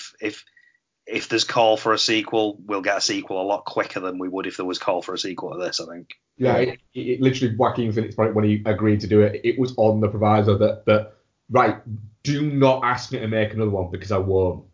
Simply as that. And Tom Phillips basically said, well, neither will I. We've got this story, and that's enough for us. Fair enough. Yeah. No, I mean, it's I don't know what you would do with a sequel to this, because it would be okay. So you show him growing into the role. Yeah, and I don't want a sequel to it. No, I don't. It's But perfect. at the same time, it's perfect as it is, and I definitely don't want a sequel. But you still watch it. But of course it would, yeah. But when Thomas Wayne punches him in the face and says, "Don't you ever touch my son again," or "Stay away from my son," or whatever it is he says, I'm just like going, "Oh, I'm never gonna get to see this Joker fight the Batman." Like, I'm never gonna get to see that. So at the same time, it's painful, but no, we don't need a sequel. but to be fair, it would be a Joker who is in his 60s or 70s. Well, I mean, Jack Nicholson was pretty old. The Joker's always been a bit older than Batman. I wouldn't, and if it's a one-off film, it could just be one. I mean, it's not going to happen, so it doesn't matter. But I don't think that'll be too much of an issue, to be honest. Well, no, I mean, like, obviously last night we greenlit Batman Hush, Now Fuck Me in the Ass, starring Lily James and Vanessa Kirby with Robert Pattinson. What? Safe best. Of course. It was more, Becky. It was more stream of consciousness than that. Don't listen to him. Okay. No, I to be fair, Bex, basically what happened is I had a psychotic episode and spent about 3 minutes just spamming Batman porn titles at them. Oh. Okay. I think it was Hush Now Fuck My Ass. I was my favourite. But what was it? It was Vanessa Kirby as Catwoman and Lily James as Poison Ivy. Yeah. Did this stem out of the conversation about Rihanna being cast as Poison Ivy? Yeah, the fake news I fell for. Yeah, and then I said Vanessa Kirby as Catwoman. And then, frankly, degraded to my balls exploded, and yeah, I had to apologise. Anyway, just can I list some high points and low points, or Yes. just one high point and one low point? So Yeah, I think we need to move away from that immediately. So please do, Noel. First off, something that I loved in particular, two scenes that I loved in particular, kind of for different reasons, sort of. There was two of the comedy club scenes. So the first comedy club scene where he oh sorry no it was all right, the first comedy club scene where he's sat and he's watching and he's taking notes. And so there's a comedian on stage, and apparently it's a real comedian, I don't know who it is, and he's sat there and the audience are laughing, and when the audience are laughing he's writing things down. He's just sort of, you can see his eyes flickering around the room like, why is that funny? But he sort of carries on laughing. It's very, very just beautifully subtly done. And then there's moments where the comedian will say something like, so anyway, I walked into this shop, and he'll and he'll laugh. And just watching that moment, just the camera just going in on him and watching him laugh at the wrong things, and then look confused when everybody else is laughing at the stuff that is a joke, was just beautifully done. The whole thing, in fact, around his nervous laughter and laughing at the wrong things and having to force himself to laugh at things that he knows he's supposed to be laughing at, I just thought the way they dealt with all of that was just absolutely brilliant. But then the second scene in the comedy club, which we now know is partially sort of heightened because he imagines Zazie Beetz' character in there, where he walks out on stage and he actually does his performance, and he gets up on stage and you can see the nervous laughter kicking in, and you can see him laughing. I swear to God, I was just I had this pain in my chest while I was watching it. I was just I mean, I was a bit slightly hungover and a bit tired. Might have had something to do with it, but I felt like I was having a mini heart attack just watching it. It was fucking really, really like visceral. So those two scenes, those club scenes, just the best thing I've seen this year. The one thing that I could have done without myself, and Ian, you sort of touched on it briefly, is if Mini Bruce Wayne slides down a pole, then I'm going to enjoy that little Easter egg. But then to see Martha and Thomas Wayne murdered again in the street behind the cinema playing Zorro and the pearls, there was a more subtle way to do that, and I just don't think that we needed to see it as clearly as that. Even if we'd have seen them walk around the corner into Crime Alley and then somebody would have just slipped around the corner, we didn't need to see the actual murder again. It almost felt like the film that we'd been watching, which was a Joker film and not the Joker film. They just felt like they had to just ram that in there just at the end, and I kind of could have done without it, or just saw it dealt with a little bit more subtly. Yeah, I mean, I liked the way that it just set up this whole. There was a reason, like, Thomas Wayne was seen as a fucking dickhead, which I thought was a really interesting choice, because I've only really been exposed to cinematic versions of Batman. So to have a Thomas Wayne who is not the figure in Batman Begins, who's this like a paragon, and instead you got this guy who it does seem like a bit of a fucking rich guy who doesn't really like the people. What is it he calls them? Clowns. Yeah, that's that. Yeah, duh. Of course he does. So I like the way that they actually set that up. That ideologically, the Joker kills Thomas Wayne, even though it's not the Joker directly. Yeah. And if they were to do more in this universe, that is a really interesting psychological reason for Bruce Wayne to like pick up the mantle. But then there's you could warp it slightly, because it's almost like you could have like a dark Batman who's almost like a rich vigilante who uses his money to persecute poor people. If you wanted to go that far, I like the way they fuck with it. And yes, you see it again, but it's not the almost perverted glee that it's done with at the start of Batman versus Superman. It's like, fucking look at this gun shaft going back and forth. Look at those pearls fall in slow motion while Zack Snyder's fucking jerking off to the thought of gun crime.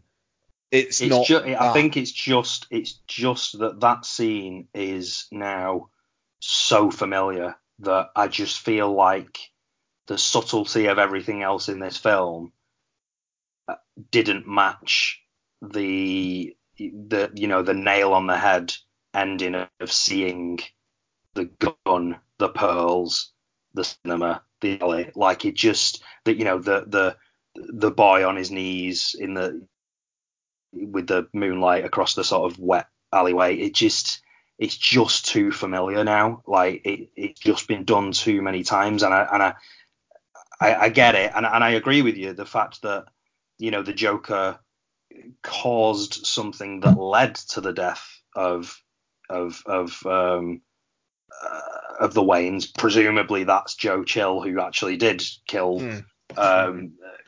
Presumably that is him. The fact that it led to that, great, that's fine. No, I like that, that's fine. I just felt the actual visual elements of the scene were just too much, and if there was a nicer, simpler way of us just seeing them walk down the alleyway and then seeing somebody, that person even just slip around the corner, as we saw, if they'd have just left it there, or maybe we heard a gun, it panned away and we heard a gunshot, I don't know.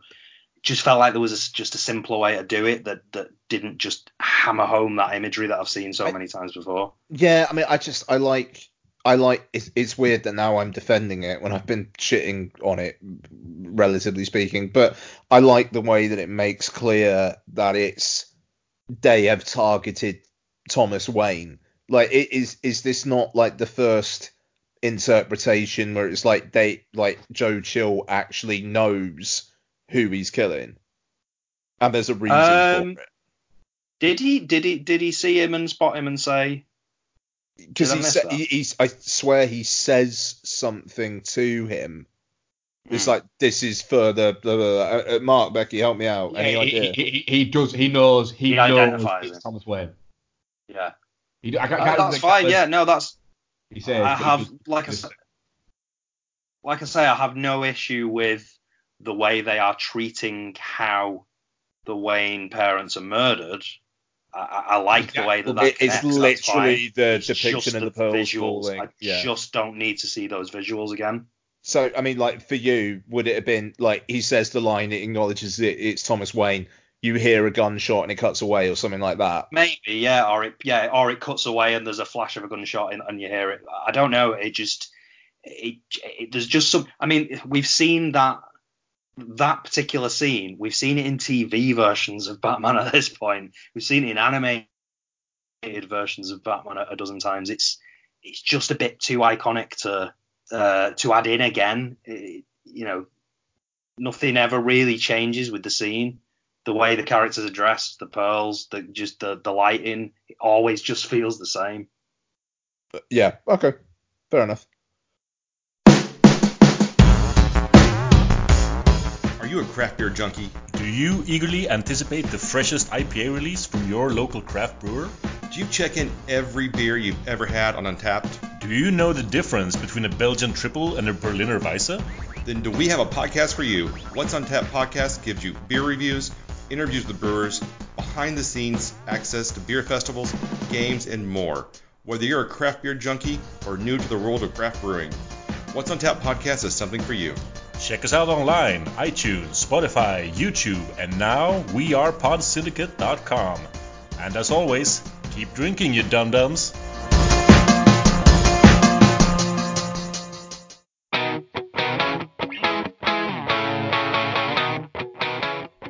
Have you ever wondered what so-called family films will scar your kids forever?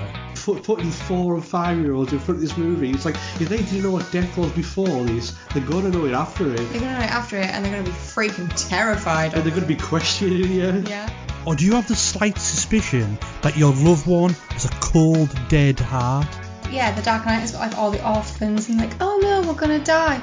They did not build up those orphans at all. In my head, it's like, kill them.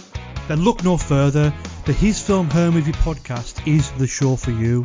It's the movie podcast that celebrates the contrasting cinematic tastes of its hosts. So join Jordan and Lauren every week on their unique journey through the land of the silver screen. So if you're looking for a few laughs, some fun film related chat, then get involved. You can find us on Apple Podcasts, Spotify, Stitcher, or wherever you get your podcasts. It's a minor thing. It's a minor thing. Yeah, no. I mean, to be fair, if that's like your big criticism of the film, then thrillingly, it sounds like it worked for you, which is great. Well, the only other potential criticism of the film that I've got is that it does so heavily lean on its influences. I think, and that's what I wanna watch it again to confirm all of the things that I like about it, but also, it does borrow very heavily from two particular sources, and I wonder if that's. I don't think it's a massive problem, but that's a lot of some of the criticism that I've heard of it is a bit like, well, if you strip away this, then it's just this and this mixed together, and yeah. I'm curious to see if that's a problem for me again. Any more thoughts, guys? Kind of sounds like we might be wrapping it up. Yeah, I think we are. Just out of interest, though, Mark, on that point, does that bother you? The proximity of this film to King of Comedy and Taxi Driver, does it bother you? No, it doesn't. It didn't bother me actually, really, to be honest, because I think it didn't bother me then, but I'm worried that it's going to bother me next time. I don't think it will. I think because the weird thing was, while I was watching it, I thought, right, I can see cues of Taxi Driver within it, but it's more closely related to, it's more closely linked to King of Comedy than it is Taxi Driver. The weird thing was we'd watched Taxi Driver before we watched Joker and watched King of Comedy afterwards. And then when I was watching King of Comedy, I was then going, actually, it's not as heavy as I actually thought it was while I was watching Joker, in the sense that King of Comedy is a comedy. It's a comedy film. And I don't think at any point this is putting across as it being a comedy in any way. There's absolute certain cues and influences that are there, but I think that they're well handled, and I can absolutely live with them and pick them out. And I do think it's homage rather than outright rip-off. I think if you're pointing at it and saying, yeah, but it's just a rip-off of this, this, and this, it's like, right, with anything that homages, you can say that it's rip-off of this, this, and this. It just means that it's not worked for you. I think tonally it's closer to Taxi Driver than it is. Tonally it is a lot closer to Taxi Driver, certainly, yeah. And especially with, like you visually, visually it is. The idea of the fact that because let's face it, Taxi Driver is all set in New York, and Gotham essentially is New York, and then having things like for instance, Taxi Driver was made during the garbage strikes and the sanitation strikes, and having that as a backdrop to this, because it's not actually a backdrop in Taxi Driver, but visually it's everywhere. It's not a part of Taxi Driver, but visually you're seeing it everywhere because it was shot in 1975 when the sanitation strikes were happening. And in a heat wave. And then literally they've gone, fuck it, right, Gotham City, and it's going to be a sanitation strike. It's going to be during a fucking heat wave. And it's interesting that they've done a deep dive into that. It is really quite fascinating. The fact that for the start of it, there is so many fucking yellow taxis there that at one point I was thinking, fucking hell, wouldn't it be weird if you saw fucking Bickle driving by in a fucking taxi? And then I had to go, wait a minute, no, it's not New York, it's Gotham. Completely fucking place. There's The thing is, I think he obviously he's wanted to take tonally from Taxi Driver. He's wanted to borrow from it. And instead of going, oh, what if people think we're copying? He's just gone fucking ball deep with it. Right, if people are going to think we're copying, let's just homage the shit out of it. Can I point out as well that Scorsese himself literally rips off movies and literally has shots. For instance, the Taxi Driver has one. I pointed out to you, didn't I? The aspirin dissolving in the glass is ripped off from a French New Wave movie. I can't remember the movie off the top of my head right now, but literally the exact shot. It is a homage. It's a rip-off. He's done it loads of times. The screen going red during Cape Fear is ripped off from a Kurosawa movie that again escapes me which one it is. There's a lot of these that happen where fuck it, Tarantino literally sews together films that he sees and likes and makes a fucking film out of it. I'd compare stuff like that though to, like, I've always thought that there's a comparison between filmmakers that do that, like Tarantino, like Scorsese, filmmakers that do that, and you know how sometimes rappers like drop in lines of other, like familiar lines of other rappers. It's a mark of respect thing. It's not, you know, if like Jay-Z's 99 Problems is based on an Ice-T tune called 99 Problems, and it's not that he ripped that song off. It's a mark of respect. It's like or even like the Wu-Tang Clan do it so much where they'll just like, you know, they'll borrow a line from somewhere else, or Snoop Dogg does it quite a lot as well. They'll just borrow a line from another rapper and put it in their song. They're not ripping off that line because they think it's a great line. It's just their nod to them. Yeah, that's it, exactly. And I think a lot of filmmakers do that. It's not, you know, I don't see anything like that as being a rip-off. I was just curious as to know if I think the proximity of some of the scenes. I think that literally what maybe the genesis of how Phillips came up with the idea of making a Joker movie was maybe sat around with a few mates and he went, fucking hell, imagine if these movies, these comic movies were being made in the fucking 70s when we grew up loving movies and got into it, what the fuck would a Martin Scorsese fucking Joker movie look like? Holy shit, we should fucking make that. That's probably what happened. And then went, but no, let us make it. And then it's gone, holy shit, they're letting us fucking make it. This is mental. And it's not, I mean, if we're moving on and we're moving into sort of like talking about Taxi Driver and King of Comedy, it's inescapable to watch Taxi Driver now and not look at it and go, holy shit, can you imagine if that fucker came out now?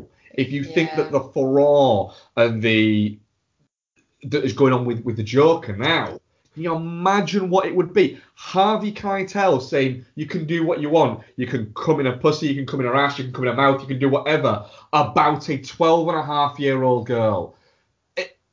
And also, as well, have you seen what a 44 Magnum would do to a woman's face? Have you seen what a 44 Magnum would do to a woman's pussy? Now that you've got to see. And it's the fucking director fucking saying it. It just, we say this a lot. These movies can't get made anymore. No. This movie, Taxi Driver, could not get made anymore, and it is one of the greatest movies ever made. It's insane. It's a movie that I think every time you watch it, you're reminded of how fucking good it is. Definitely. It is. Yeah, go on, sorry. I'll let someone else talk now. I think they've gone. No, listening. I asked a question. I'm going to throw it in there now. I asked a question which was, what movie made you fall in love with cinema? Now, are we talking cinema or cinema? Either, both. It could be both. Jurassic Park. That's it. But the movie that made me fall in love with the act of going to the cinema, and actually cinema itself, the pretentious wankery that I'm going to talk about, was Taxi Driver. That's why I asked the question. It was Taxi Driver. That was the movie that made me go, holy fucking shit, this is something else. And literally, nowadays we have the internet and we can look over things. I had a book that went up to I think it went up to Cape Fear, which gave an in-depth, detailed look into every single Robert De Niro movie and how he approached the character and all of this lot. And I had a book that had all that, and I fucking read through all of that. And I was reading about these movies that at the time I thought, well, I'm never going to get to see that. I'm never going to get to see Bang the Drum Slowly. And then all of a sudden I fucking did get to see Bang the Drum Slowly because it comes out on DVD.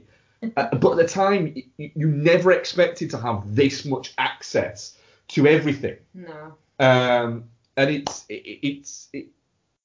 a fucking wonderful world we live in. But then you do get to go back to things like Taxi Driver or King of Comedy, and you're looking at it going, King of Comedy is available for fucking free, effectively, on your Prime. I know you pay for it, but you know what I mean. Mm. And it's just like, I'm still baffled people still haven't seen it. I'm just trying to think. I can't really think what the one film was that changed things. Return of the really Living struggled Dead to- 3, surely. Well, yeah, obviously, but I mean, I don't know. I feel like my film obsession came from films, not cinema. Like, I think for me, like, the format that made me love films or movies or whatever you want to call it was home video and VHS. So it wasn't about cinema and cinema in the Martin Scorsese sense of cinema. It was more film and consumption. Obviously, there were films that are classed as cinema that I fell in love with, but I don't think it was those. I don't think it was individual cinematic movies that made me one day go, I love cinema. I think it was just like I watched a lot of films because I liked watching a lot of films. For me, yeah, it's not necessarily cinema as in at the cinema, because I've always had, until our recent revelation of front rowing it, Yeah. I've always had a troubled relationship with the cinema because I fucking hate people. The movie that made me fall in love with watching films as an experience, I know you're probably going to like not appreciate my response, but probably The Princess Bride. Mm. Just the whole experience of watching that movie and the format of it, just it's so immersive because he's telling the story and then it takes you into the story and it's like it drags you in. And then probably the film that made me sort of fall in love with like cinema as a thing to change the way you think and change your outlook on the world and challenge you and stuff like that. Oddly enough, because I fucking hated it when we first watched it, was probably Casualties of War. Wow, that's a fucking hell.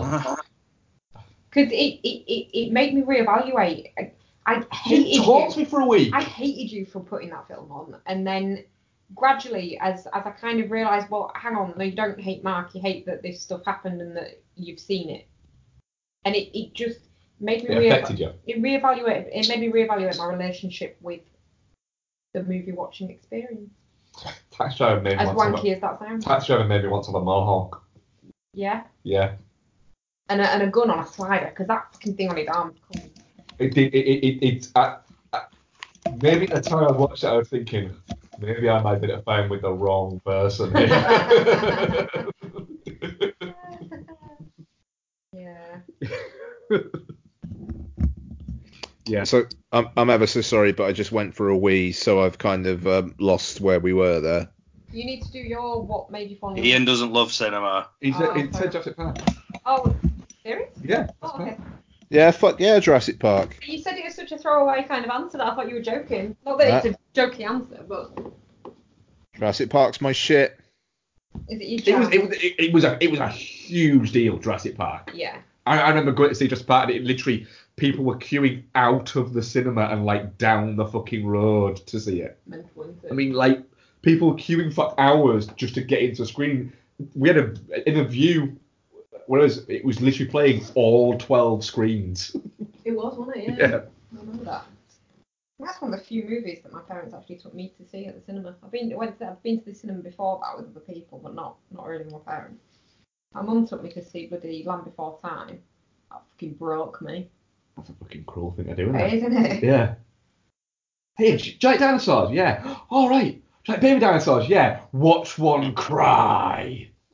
It's a horrible film. Yeah, didn't like it. Go on, what's someone else's feelings towards King of Comedy and Taxi Driver? I couldn't get through the whole of King of Comedy. What? Couldn't get through. Yeah, like it made me too edgy. Like I don't know. Like maybe I just wasn't in the mood, but I literally he's Rupert Pupkin. He's just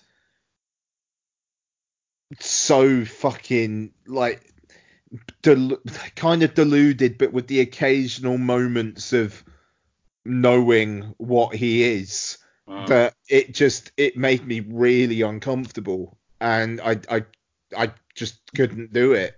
I've seen it before, but like Which did you get up to this time? Pretty early doors, to be fair. Kind of like when he's having that like dream conversation with Jerry about taking over the show. Oh yeah.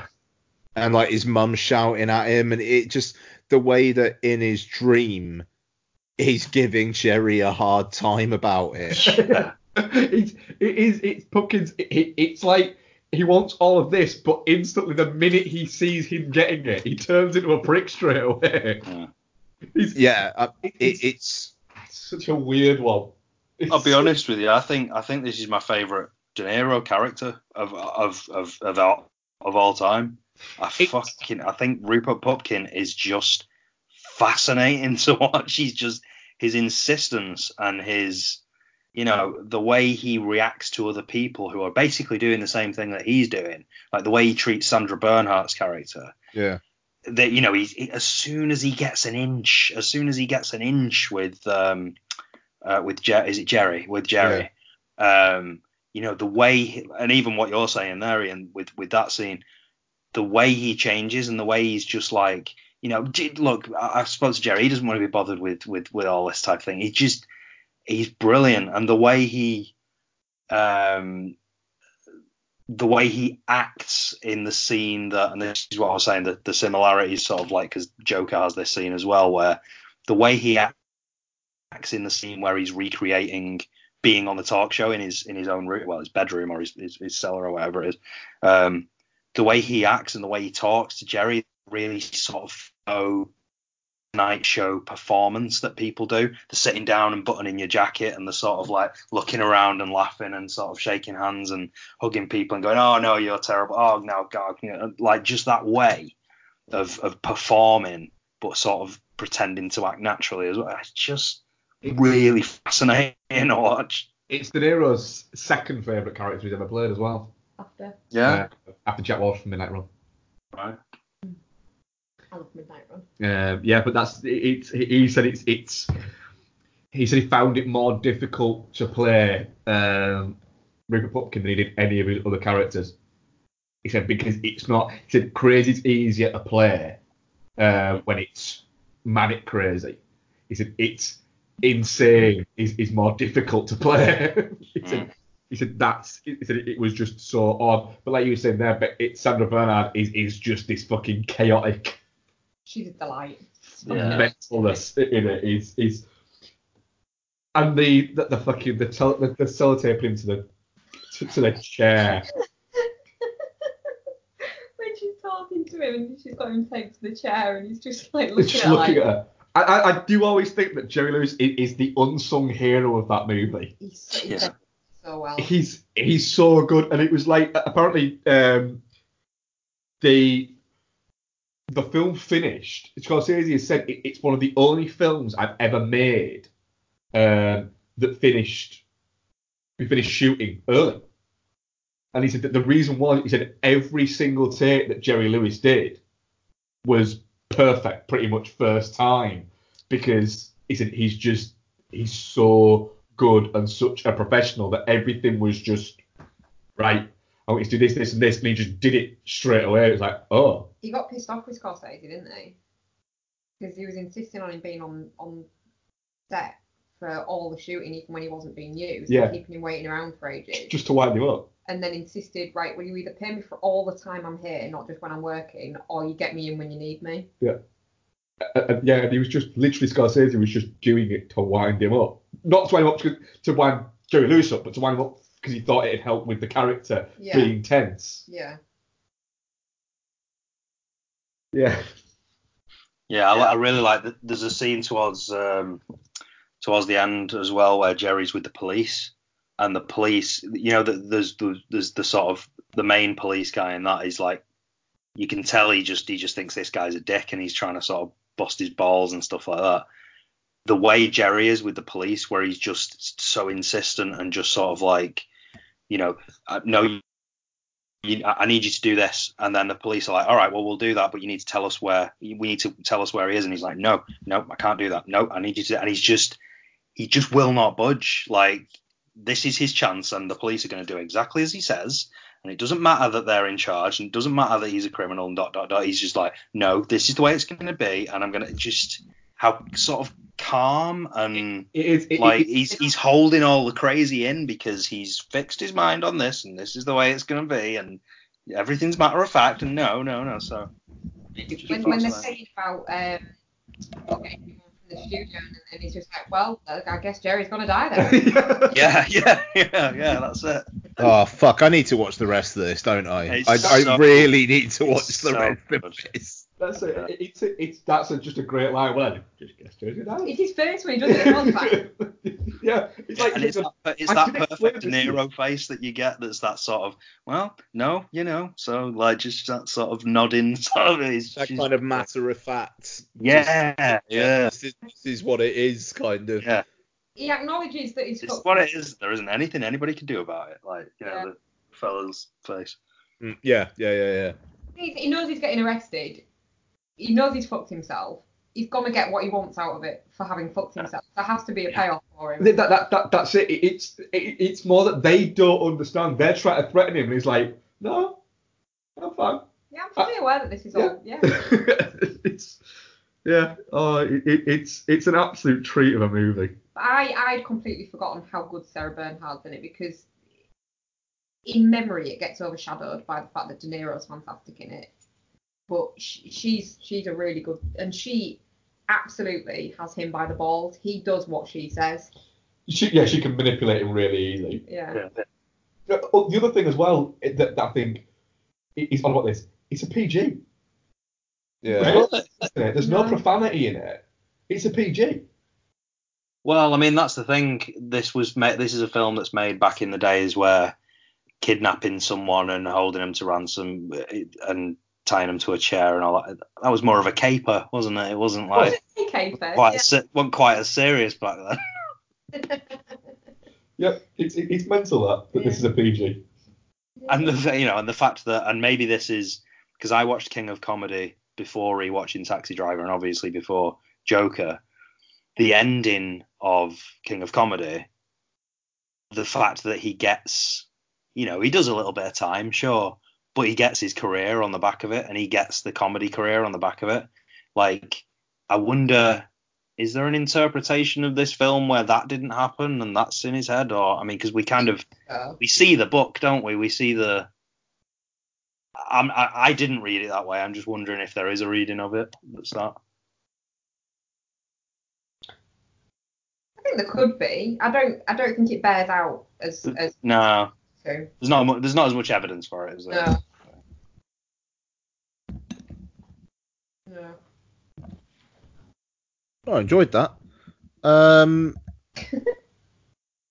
Did we want to talk about Taxi Driver? I'm very mindful of the time.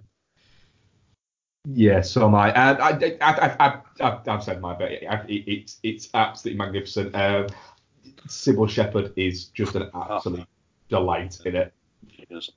She's mesmerising. It's Tracy's in it though. Harvey Keitel? Yeah. Yeah.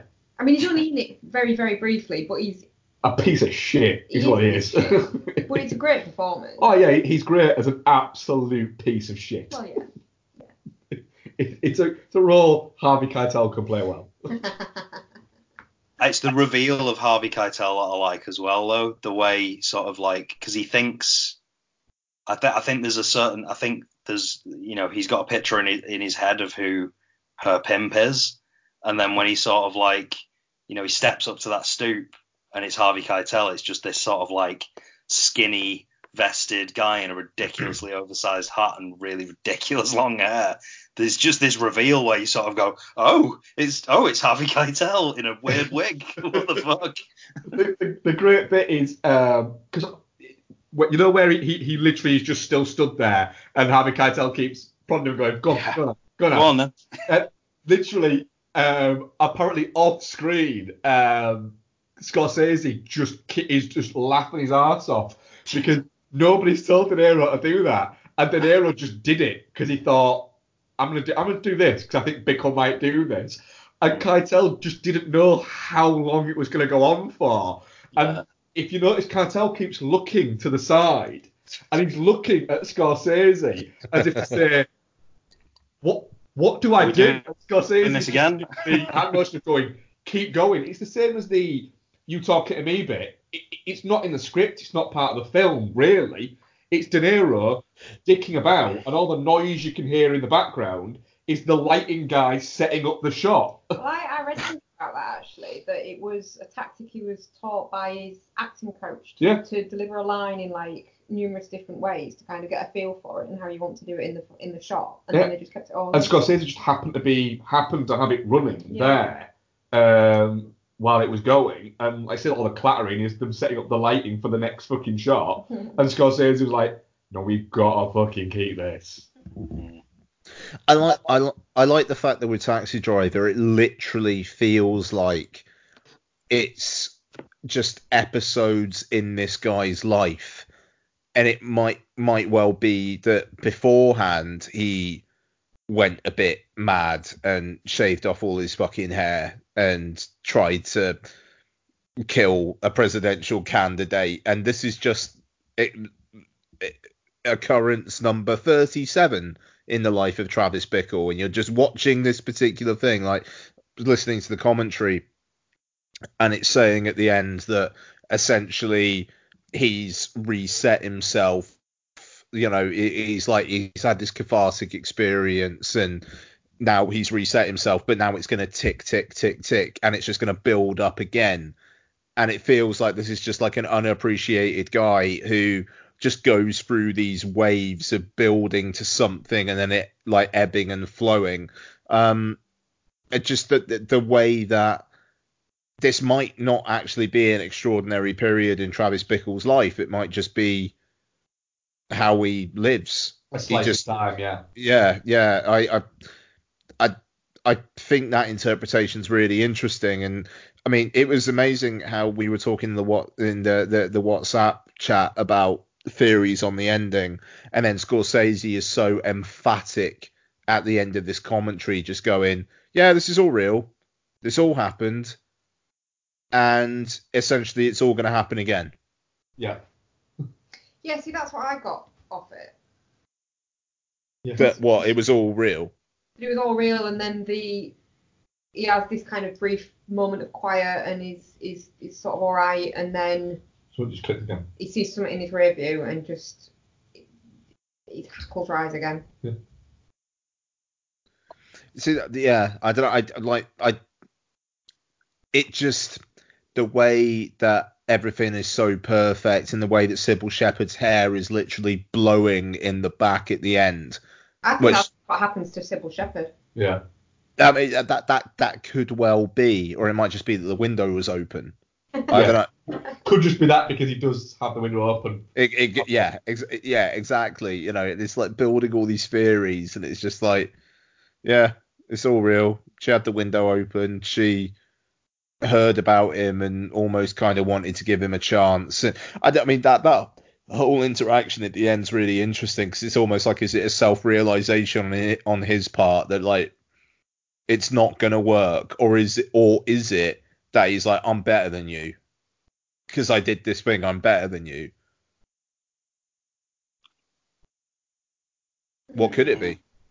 I still think it's all in his head, and Martin Scorsese is wrong. So, and I'm prepared to die on that particular hill this evening.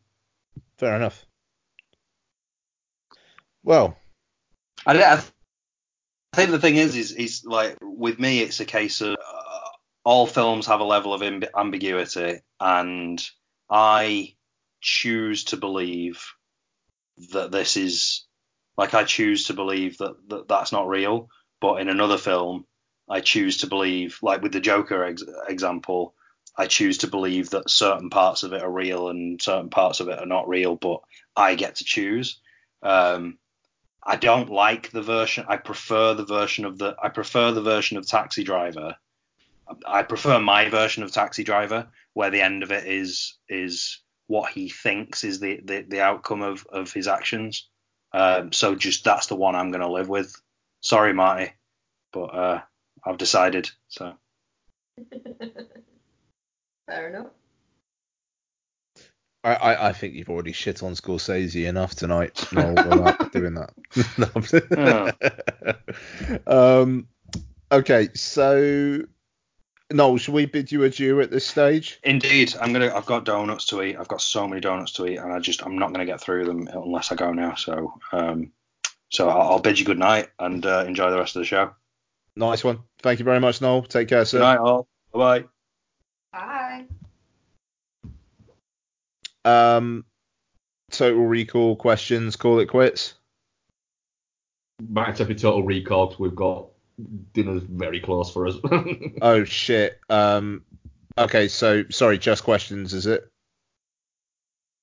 It's up to you. I mean, we could do Total Recall next time and do questions now, or we could do Total Recall now and save questions for next time, or do. Total Recall's probably going to take longer than questions, isn't it? I think, yeah, I'll leave that steer up to you guys, but I definitely think Total Recall will take longer. Yeah, it will. Questions? Should we do? You're right. We're doing Total Recall next week. I am. Apologies to. What we'll do, just to make sure that we're doing this right, we'll pick if we pick the next patron one on the next show. And then do basically 2 weeks in a row of patron reviews. Yeah, I'm cool with that. Yeah. Yeah. Okay. All right. That works. If it's Brazil. So questions. Let me just find them then. Apologies for that. Literally, we just went a little bit over, and it is just to give you an idea. It's 10. It's 10 here. Yeah. It's 10:05, and we started recording at 7:30. So yeah. It's questions. I think 4 films in one show, especially these types of films, was possibly a little ambitious. Well, I disagree with you there. Our question this week is, which film made you fall in love with cinema, which we've all answered already. John McGrath says, Jurassic Park made me fall in love with movies. The Passion of Joan of Arc made me fall in love with cinema. Fuck's sake. Yes, I'm that guy. Ha ha. We already knew you were that guy, Jordan. It's worth doing. Fuck's sake. Rick Kidd at Rick J. Kidd. Raiders of the Lost Ark as a child, but drifted away as a teenager. But Jurassic Park brought me back. Nice. Jurassic Park it's a big one, I think, for people of our kind of like generation. Yeah, definitely. The anticipation for that movie going in was huge, wasn't it? Like, it was just everywhere. Everyone was psyched for that movie. Oh yeah, it was an event. Yeah. One of the big event movies in movie history, I would say. Yeah, definitely. Rick Kidd at Rick J. Kidd. After Joker, what movie villain, doesn't have to be a comic book villain, would you like to see a gritty origin story about, and who should play them? Hans Gruber. That's good, that. And he shall be played by Matt Berry. Wow, that's a film.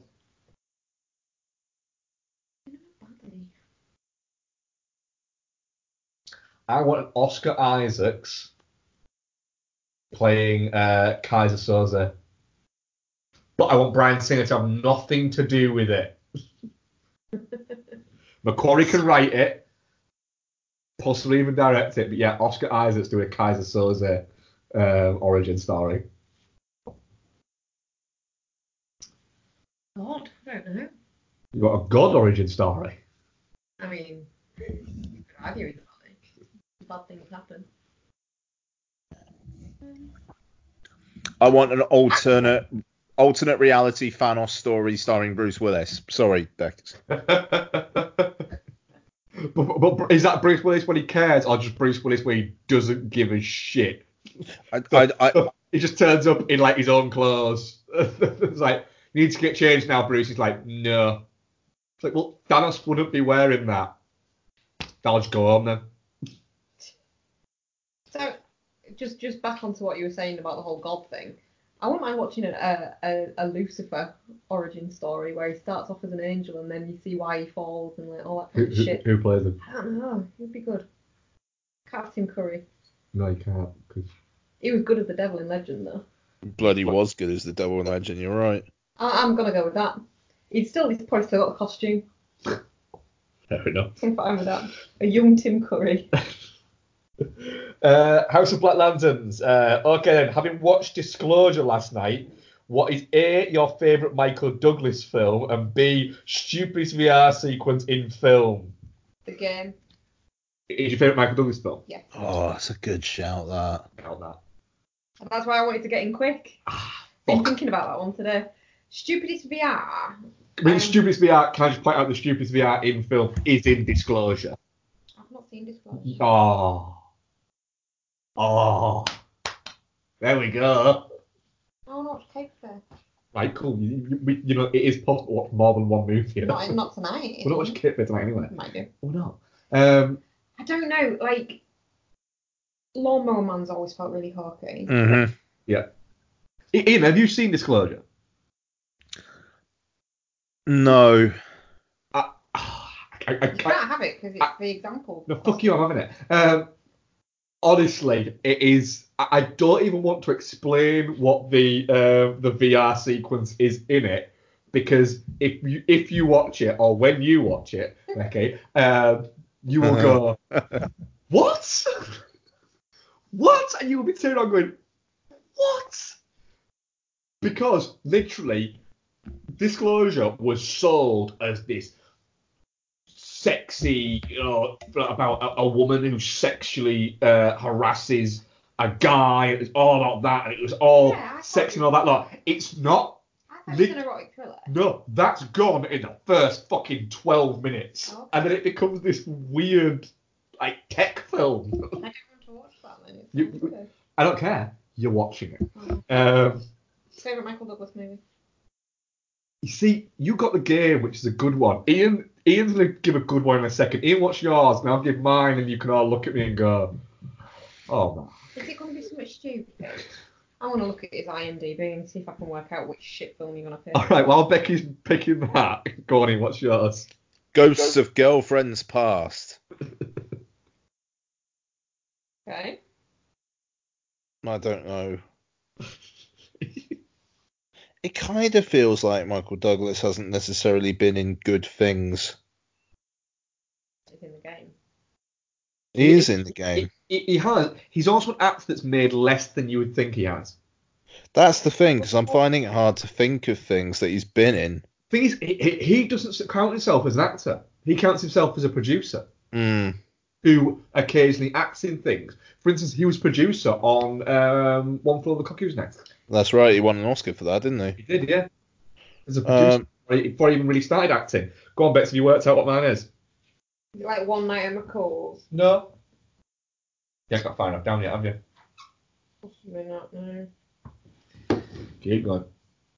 But, yeah, I mean, Falling Down is the shit. Surely that would actually be your real answer. It's fucking basic fucking instinct, isn't it? I mean, it should be, but that's my favourite Sharon Stone movie. Black Rain? Nope. Keep going. Wall Street? Nope. Oh, God, it's Romancing the Stone. It's Romancing the Stone. That's my favourite Michael Douglas movie. Fair, it's a really good movie, and so is The Jewel of the Nile. I wish I could say different ones or anything like that. I do, but I'm going to be honest and say, yeah, it's Romancing the Stone. I own Romance in the Stone on iTunes. I'm sure I do.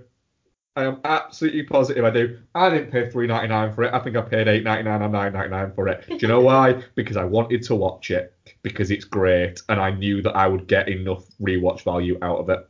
I mean, we do watch it fairly often, to be fair. Yeah, because it's great. Worst VR? Are you gonna go with Disclosure? Yeah, I'm going with fucking Disclosure. What did you go with, Ian? I can't even think. I can't even think of VR sequences apart from Lawnmower Man.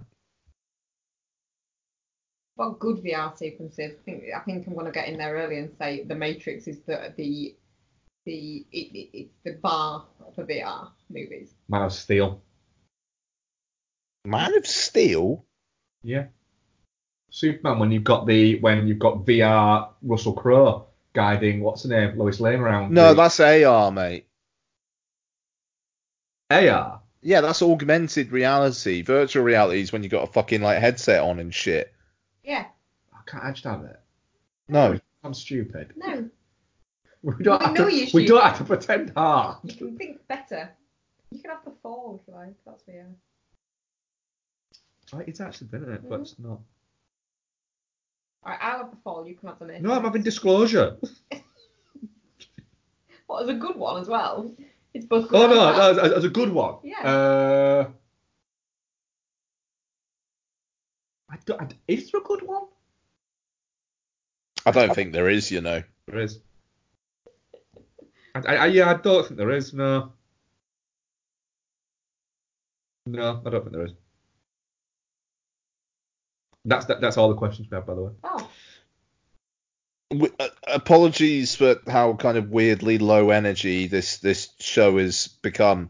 However, I think we maybe need to set a rule that if we're going to record, we record more like 6 o'clock-ish in the evening as opposed to 7:30, 8. Well, I don't get home till 6:30, but we can make it that time. Well, there you go. I'll be honest, I'm fucking tired. I've been up since like 5:15. Why on earth were you up at 5:15? Because as a child. Oh, yeah. No, because I had to go to work. Jeez, what time do you start work? I'm doing a lot of overtime at the moment. Fair enough. Oh, mate. Well, it's paying for Christmas and I'm getting free money, so it's worth it. But anyway, enough about that. I'm guessing we're doing Gemini Man next week. Fuck yeah, we are. We're doing Gemini Man. Shut the fuck up. I don't want to see it. I don't care. Well, I'll just come over to Total Recall then. No, you won't. I'm not giving that shit Will Smith film £5 of my money. It might be good. It will not. Well, that's what we're going to do. It's produced by Jerry Bruckheimer. It's supposed to be a proper fucking 90s style action film. And you love those movies. You do love those movies. You love The Rock. You love Face Off. Do you know what? If it was The Rock in it, facing a younger version of The Rock, I wouldn't have an issue with it. I don't like Will Smith. But don't you want to see poor Will Smith puppy eyes crying all the time? No. Well, we're going to go and see it. Can't I just read like the Wikipedia synopsis? Nope. And pretend I've seen it? Nope. You're coming to see it. You guys are the worst. Yep. Bex, I've got a feeling you might be the one who enjoys it the most out of any of us, to be fair. I think I'm going to get a minute into the high frame rate version and go, I made a mistake. You're not going to see the 120 frame rate, are you? Yeah. Well, it's this is a whole thing. 120 frames per second is only playing in China. They're playing 60 frames per second everywhere else. But the distributor are arguing it's 120 frames per second because it's 60 frames per second per eye. Is that true then, Ian, or is that spin? Well, to be fair, if it was that, then we watch all films in 48 frames per second. So it's spin then. It's bobbins is what it is. It's bobbins, yeah. Sounds bobbinsy. But I'm going to watch it in high frame rate 3D plus, as they're calling it. And I'm all over it. 3D as well? Oh, yeah. Holy fuck, what was the last film you watched in 3D? Fuck knows. But this is 3D high frame rate. I think the last film I watched in 3D was the second Spider-Man movie. I'm pretty sure the first Hobbit was high frame rate and 3D. and that was fucking awful. Yeah. But I'll be honest, I kind of believe in Ang Lee. If he wants to try something, I'll throw some money at it. That's fine. Yeah, I can see that. At least he fucking tries it. He goes for it, doesn't he?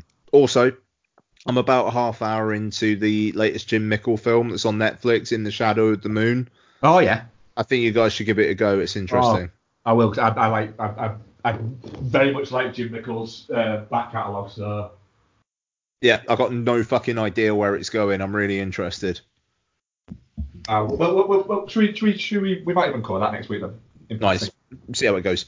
Yeah. But yeah, okay. So thank you very much, guys. At Film Bastards, at Dude Foz, at Bexy Foz, at Ian Loring. I'm going to go to bed. They're going to eat, and we're out. Good night. Bye.